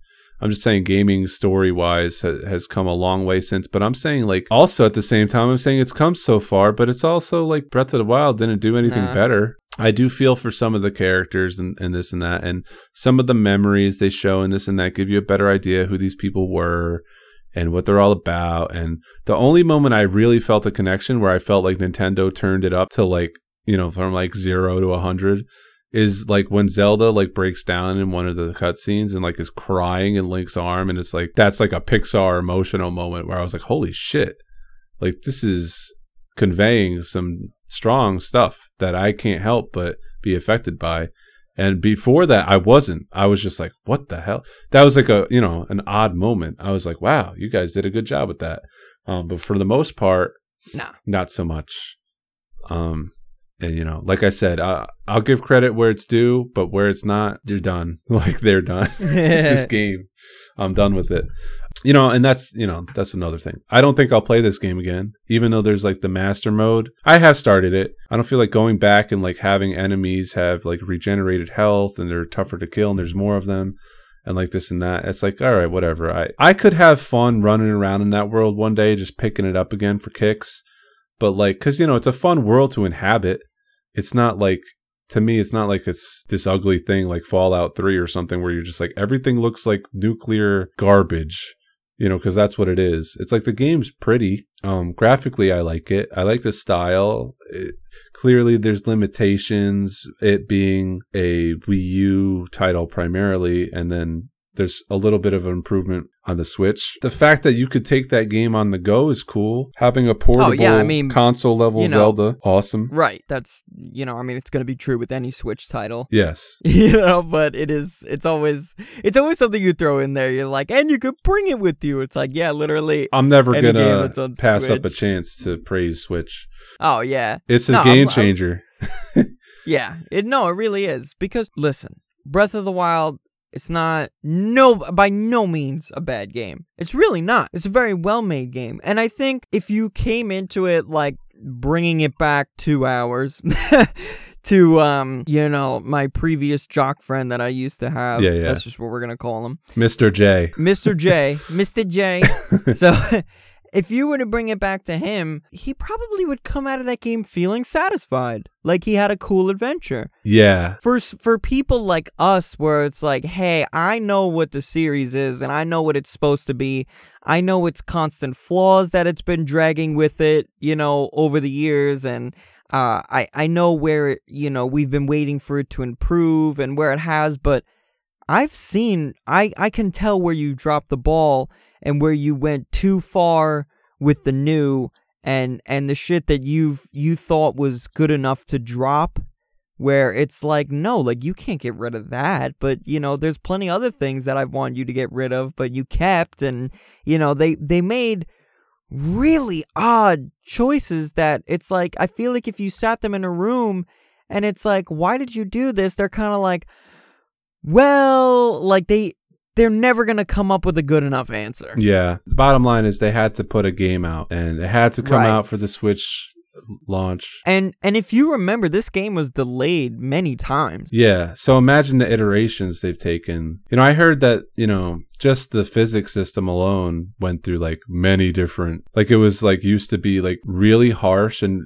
like to the point where like you could go to an area and have objects and they're on the ground, and then you come back later and they're all blown away. Oh, yeah, I heard about that. And yeah, and so they had to like be like, okay, some things have to like permanently stay in place. Yeah. No, I remember that being a thing where it's like stuff would be like, it's not like it would go away, but it would be like really far away and you'd have to like track it down. That actually gives me an idea for the game's weather system to improve upon it, or actually have an interesting thing. So they have lightning storms and stuff, and that's pretty extreme, right? Mm-hmm. But I'm like, what if you had like a wind element and a hurricane element or something, when now like structures are getting blown away or something? Like, I think in one part of the game, there was like a wind thing you could do, like to solve a puzzle or something. But I'm saying, like, if you're going to have extreme weather and realistic stuff, why can't you have tidal waves? Why can't you have like hurricanes, like, why can't the volcano explode and like have some kind of outcome from that? I'm not, obviously I would think the Gorons might be in a little bit of trouble, but maybe they have to relocate or something. Right. Some kind of dynamic element to the game's world where things could change based off the things that are in it right in front of your face. And that's just something I came up with off the top of my head.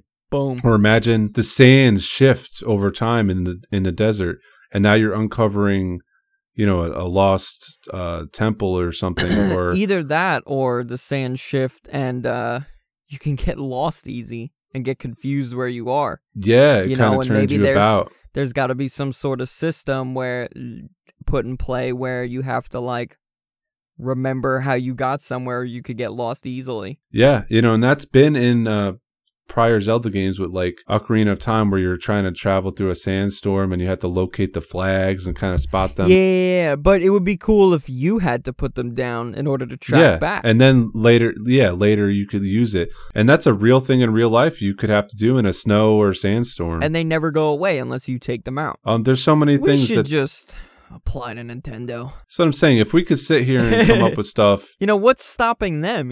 Yeah, that's what I don't get. Well, you'd think they have meetings and think tank type stuff, but so many times I talk to you or even my other friends about Zelda or just gaming, and when you're coming up with stuff so easily for ideas, it's like, unfortunately, I don't think we're that special when it comes to coming up with this stuff. So I'm like, what these, the people that make these games, what stops them from doing it? Yeah, they're truly talented. I'm like, what the hell is in the way? And everything that we're thinking of, they can bring to life. They're idea machines. So it's like, they have that ability. Oh yeah. I feel like it's like kind of that ironic thing where it's like, you ever hear like, so smart, you're stupid? Yeah. No. I know what you mean. I feel like Nintendo does that all the time, where that's them to a T. They overthink shit sometimes, and it's like, it didn't need to be that difficult. Yeah, to the point of detriment to themselves. Yeah, to the point where it can harm their product a bit. Yeah. But when they get it right, It's amazing. Magic. You know? It's like It's no other gaming developer out there has ever done. Mario Odyssey was them just nailing every idea that they could have brought up. Yeah, their team nailed the Mario thing. Mario Odyssey is something I couldn't have thought up. No. That's something that only they could have came out with. Like, I remember seeing that, and the whole hat mechanic was just like, huh? Like, what? Yeah. Like, to quote Donkey, you can be a tree. You know, like, I'm in. You know, like, I wouldn't have thought of that. You know, go for it. You know, I'm here to play it. And Super creative. so that game is just, every corner of it is creativity. And then it's like the Mario 64 element, you Uh-huh, know, it's like yeah. in that line of game. And it has such payoff for the Mario 64 fan. Yeah, to me, it was more of a tribute to 64 than Galaxy was. Absolutely. Without a doubt. I like it better than Galaxy, personally. No, That's my absolutely. personal opinion. I do too. It does things way better. I think, you know... And Galaxy's Uh-huh. amazing, obviously. No, that game's fantastic. I love it. I even like the second one better. Yeah, actually. Odyssey's just... That could be an episode on its own. You know? Yeah, absolutely. But that's an example of like That's an example of them, you know, channeling their minds. pretty much nailing what a Mario is what Odyssey is. Here's the thing, and I think the magic. this is how I want to close out my thoughts on Zelda, because I kind of grasp what I want to say and I don't want to let it go. When it came to this entry, I'm going to say it was doomed from the start. Judging how we just analyzed the way Nintendo thinks, for what they were going for in Zelda, they went too big. They wanted to go so big that they overwhelmed themselves, and then they didn't know what to do with this massive game in front of them. I think they went big first, and then they tried to work from the inside out, if that makes sense. Yeah. Instead of just starting from nothing and building out from there. So they made the playing field first and then tried to make the rules. It felt like you're kind of forcing things in at that point, where you kind of look at a game like Mario Odyssey, where it's like, this was obviously built with the intent of there being something at every corner. Yeah. You know, like, and you can't say the same for Zelda. And I think it's actually a good thing that they didn't nail it first, because I have no doubt that they've been banging their heads against the wall since this game came out. You know, and now that it's had time to sit, because as much as I could say sometimes they overthink and, you know, like, they overdo it, this, that, and the other thing, they're also good at knowing when they've kind of messed something up. They'll never admit it. They'll never tell you. They'll just fix it in the next installment. So I have no doubt. I mean, I will be utterly shocked if we get another Zelda game and it strays further from what Zelda is. I doubt that's going to happen. I really think they're going to take all these elements and all these things that they've learned so far, and I think they're going to take that big world that Breath of the Wild was, and they're only going to inject more Zelda into it. Yeah, that's all it really needs, actually. Dude, that is really all it needed. That's all they have to do, is just add more Zelda into it. Yep, Zelda needs more Zelda. You're absolutely right. Who would have thought? Yeah, who would have thought that's what Zelda needed? Like the Mario Odyssey is oozing Mario. Everything in that game is Mario to a T. It's not trying to be anything Yeah, not else. at all. But also innovating. Right. Which is what Zelda needs to do. It needs to be Zelda, but expanded. You know, it doesn't have to be 100%. You know, I mean, change things, obviously, things that work, but it doesn't need to be different. It just has to be it needs to be what it can. If you're going to have a world like that, as big as Breath of the Wild, you're telling me this is the playing field. To me, that's the set stage where there's enough room to make Zelda potentially what it fully should be realized as. Yeah. But they didn't do that. No. They tried to make a different type of game with Link in it. Right. To me, I could say like the framework is there. It's all there. And you could always inject more Zelda into it and tweak things and remove things that don't work and add things that do and refine it. I could say like, okay, Hyrule's here. This is Hyrule. I want to see other lands. potentially as well. I mean, maybe that's asking for too much, but I'm saying like maybe the next Zelda, since we just imagine we played Breath of the Wild, you explore every inch of that place. It takes you forever. Then you get a new Zelda and they use that same Hyrule. Yeah, it's kind of like a Pokemon situation where you return to a place you've been and there's slight changes and stuff like that, and you see how it changed over time. It would actually be cool to see like an intact Hyrule, after the game, like Zelda and Link restoring Hyrule Castle and the town and everything. That would be cool. But it would also be cool to see a traveling element where they go to a different place other than Hyrule, and it's maybe a smaller type of game, channeling like a Majora's Mask element where you're kind of visiting this other land, which would be the whole point of it would be like a new area to explore. And it doesn't need to be as big, but it could be in the same engine and stuff like that, just improved, and then have a lot of improvements because now once you scale down the size, now you can fill it in easier and better and not be overwhelmed. I wouldn't even care if the next game was smaller but had more density. That's what I'm talking about. More towns, more actual shit to do, an actual Zora's domain, actual Death Mountain. That's all I'm asking for. There's so much there, like underwater sections, underground sections, like you could, because of the series, you could have sky sections. It's not like it doesn't exist. Oh, yeah. Imagine in Breath of the Wild, think about this. You've looked up in the sky, right? When did you ever see the remnants of things in the sky? And I'm pretty sure, like, you could say, oh, well, Skyward Sword had you bringing things down to the ground, right? Like, but I'm like, you're telling me there's no... In Twilight Princess, there was the whole temple of the sky, so there's things left up there. There was nothing to indicate the series' history in that regard, although... On the ground level, there were the shrines left from Skyward Sword that you could go to that were basically replicas of the areas from Skyward Sword where, you were going to in the story. And they're like, yeah, okay, so we're acknowledging this. But for me, I'm like, okay, now you're building this world. It's also acknowledging certain things while not acknowledging others, Right. So all I'm saying is just like, I would appreciate what we're talking about where smaller, denser world filled with more Zelda-like things, and that would be really cool. I think that's a solution instead of just keeping it as big as it is and changing it. Or imagine the next Zelda's like the same place, but Hyrule's now like fixed back to normal, so to speak. The town that was razed to the ground is now like built up again. It's like as fun as that is, and that would be, I'm just like, that's cool. It is. I don't know. I just want something different than what they just gave us. Listen, Nintendo, listen to me very closely. Just do it better. Just do it better. Just do it better. It's very easy. My final thoughts on a few of the things in the game. They had like a lack of original Zelda enemies, although they do cover a variety. They have to pick a certain amount anyways. Yeah. I can't do everything. But I'm just saying, like, we're in an HD Zelda era. I would have loved to see more classic Zelda enemies brought back, including Zelda bosses that have never been rendered in 3D. Which would probably be new to a lot of people.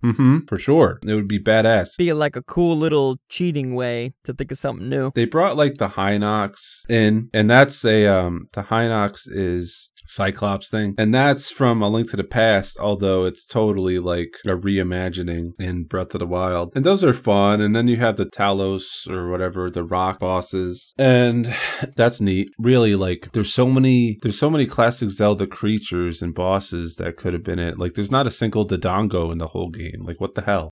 Yeah, the Dekus. No Dekus or nothing. No, there's like the ones that spit shit at you, the rocks, and there's no like spiders or there's no Redeads, there's no Gibdos, which are they're kind of like Redeads but like mummies. There's no likes. Yeah, the likes suck, but they're from Zelda 1. They've been in a lot of Zeldas, and they're a staple enemy to me. There was definitely room to throw them in. There's no Iron Knuckle, there's no Armos Knight. There's, the night enemies, and there's different colored enemies, which is cool. That's a throwback to the original Zelda, having different colors designate like their difficulty. That's a cool idea. Visually, it explains everything you need to know. Another thing is for the champions, I would have enjoyed that the champions needed to be rescued and like they could actually like return to their physical form. rather than just have them be dead and that, like, you just like save their spirit. It makes sense that the king of Hyrule wouldn't have made it because he was in the castle when Calamity Ganon struck. But you know, the champion's dying to me is just a bummer because like Zelda doesn't die. She's like forever young in the castle because of magical reasons, and it does, you know, it's fine. It's not, it's like kind of a nitpick. I'm just saying, like, I kind of wanted them to be alive for future games. Like, it's just Zelda and Link now. Like, that's it.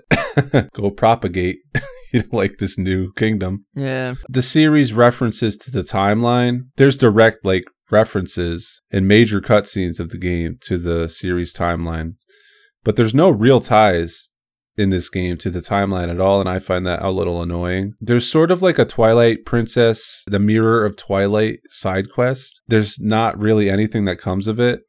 And, you know, throughout the game, you find other older Zelda references, such as like the Spirit Temple statue and like Lon Lon Ranch being like a thing, but it's like destroyed. And other classic Zelda game locations. You know, I've mentioned that the references Easter egg thing, but I'm just saying, like, it's just mostly fluff. Kind of cool that it's there, but I just wish it had more significance, because most times in Zelda games, when things appear, they're just more significant than they were treated in this game. It's not a huge thing. The fact that the world is mostly destroyed, to me, is like a bummer, because, you know, this is something that I mean, it kind of participates to the emptiness. Yeah. So, like, it's also a limitation of the console. Like, you couldn't have this big, packed, filled-in world with no load times.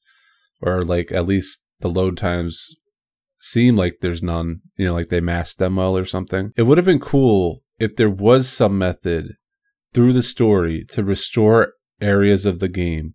You know, like, say each area, like, or some areas, you could, like, eliminate all the guardians in that area, and then like recruit members, the people of the nearby stables or small villages or even the big villages, to like Oregon Trail it out to the destroyed land and rebuild it. And you could even like help them by paying with rupees or gathering resources for them to do so, rather than like the one time in the game where there was this like one single village in the game that concept is used for, where like you're giving like a carpenter resources and he builds this whole little town for you, and slowly it gets bigger and bigger and more people come to it and things like that. That's one village. To me, I'm like, okay, why wasn't this, you know, I'm exploring in the game, you know, and I'm seeing all these destroyed places, and it's supposed to make you think about the history that happened, like how it was destroyed. And I'm just like, and why can't we rebuild? If I just like took out like the enemies around, like why couldn't that be a thing or a mechanic of the game where you're like slowly rebuilding what was lost? That's not really the focus of the game. I'm just saying it would have been cool, I think. Final couple thoughts. I didn't like that a majority of the game, even if you had the pro UI mode on, there was still the stamina circle. Like a giant green circle is in your face the entire game. To me, that was a problem. Please don't do that in the next one. Nintendo, if you're listening. Reggie can't help us anymore. Nope. So I can't even say, please, Reggie. Now I'm asking Bowser. This is our first cast since Reggie has stepped down. Well, is going to. So how do you feel, Sam? Do you feel like you got it all off your chest? No. I have one last thing. No, seriously, one last thing. So the dragons in the game. Lead us off. The dragons, right? So dragons in Breath of the Wild are a significant moment where, you know, when you see one for the first time and behold like the size and beauty of those creatures, even there's like a little song that plays. They're cool, You know, my mind began to flood with possibilities considering the way the dragons had been used in Skyward Sword.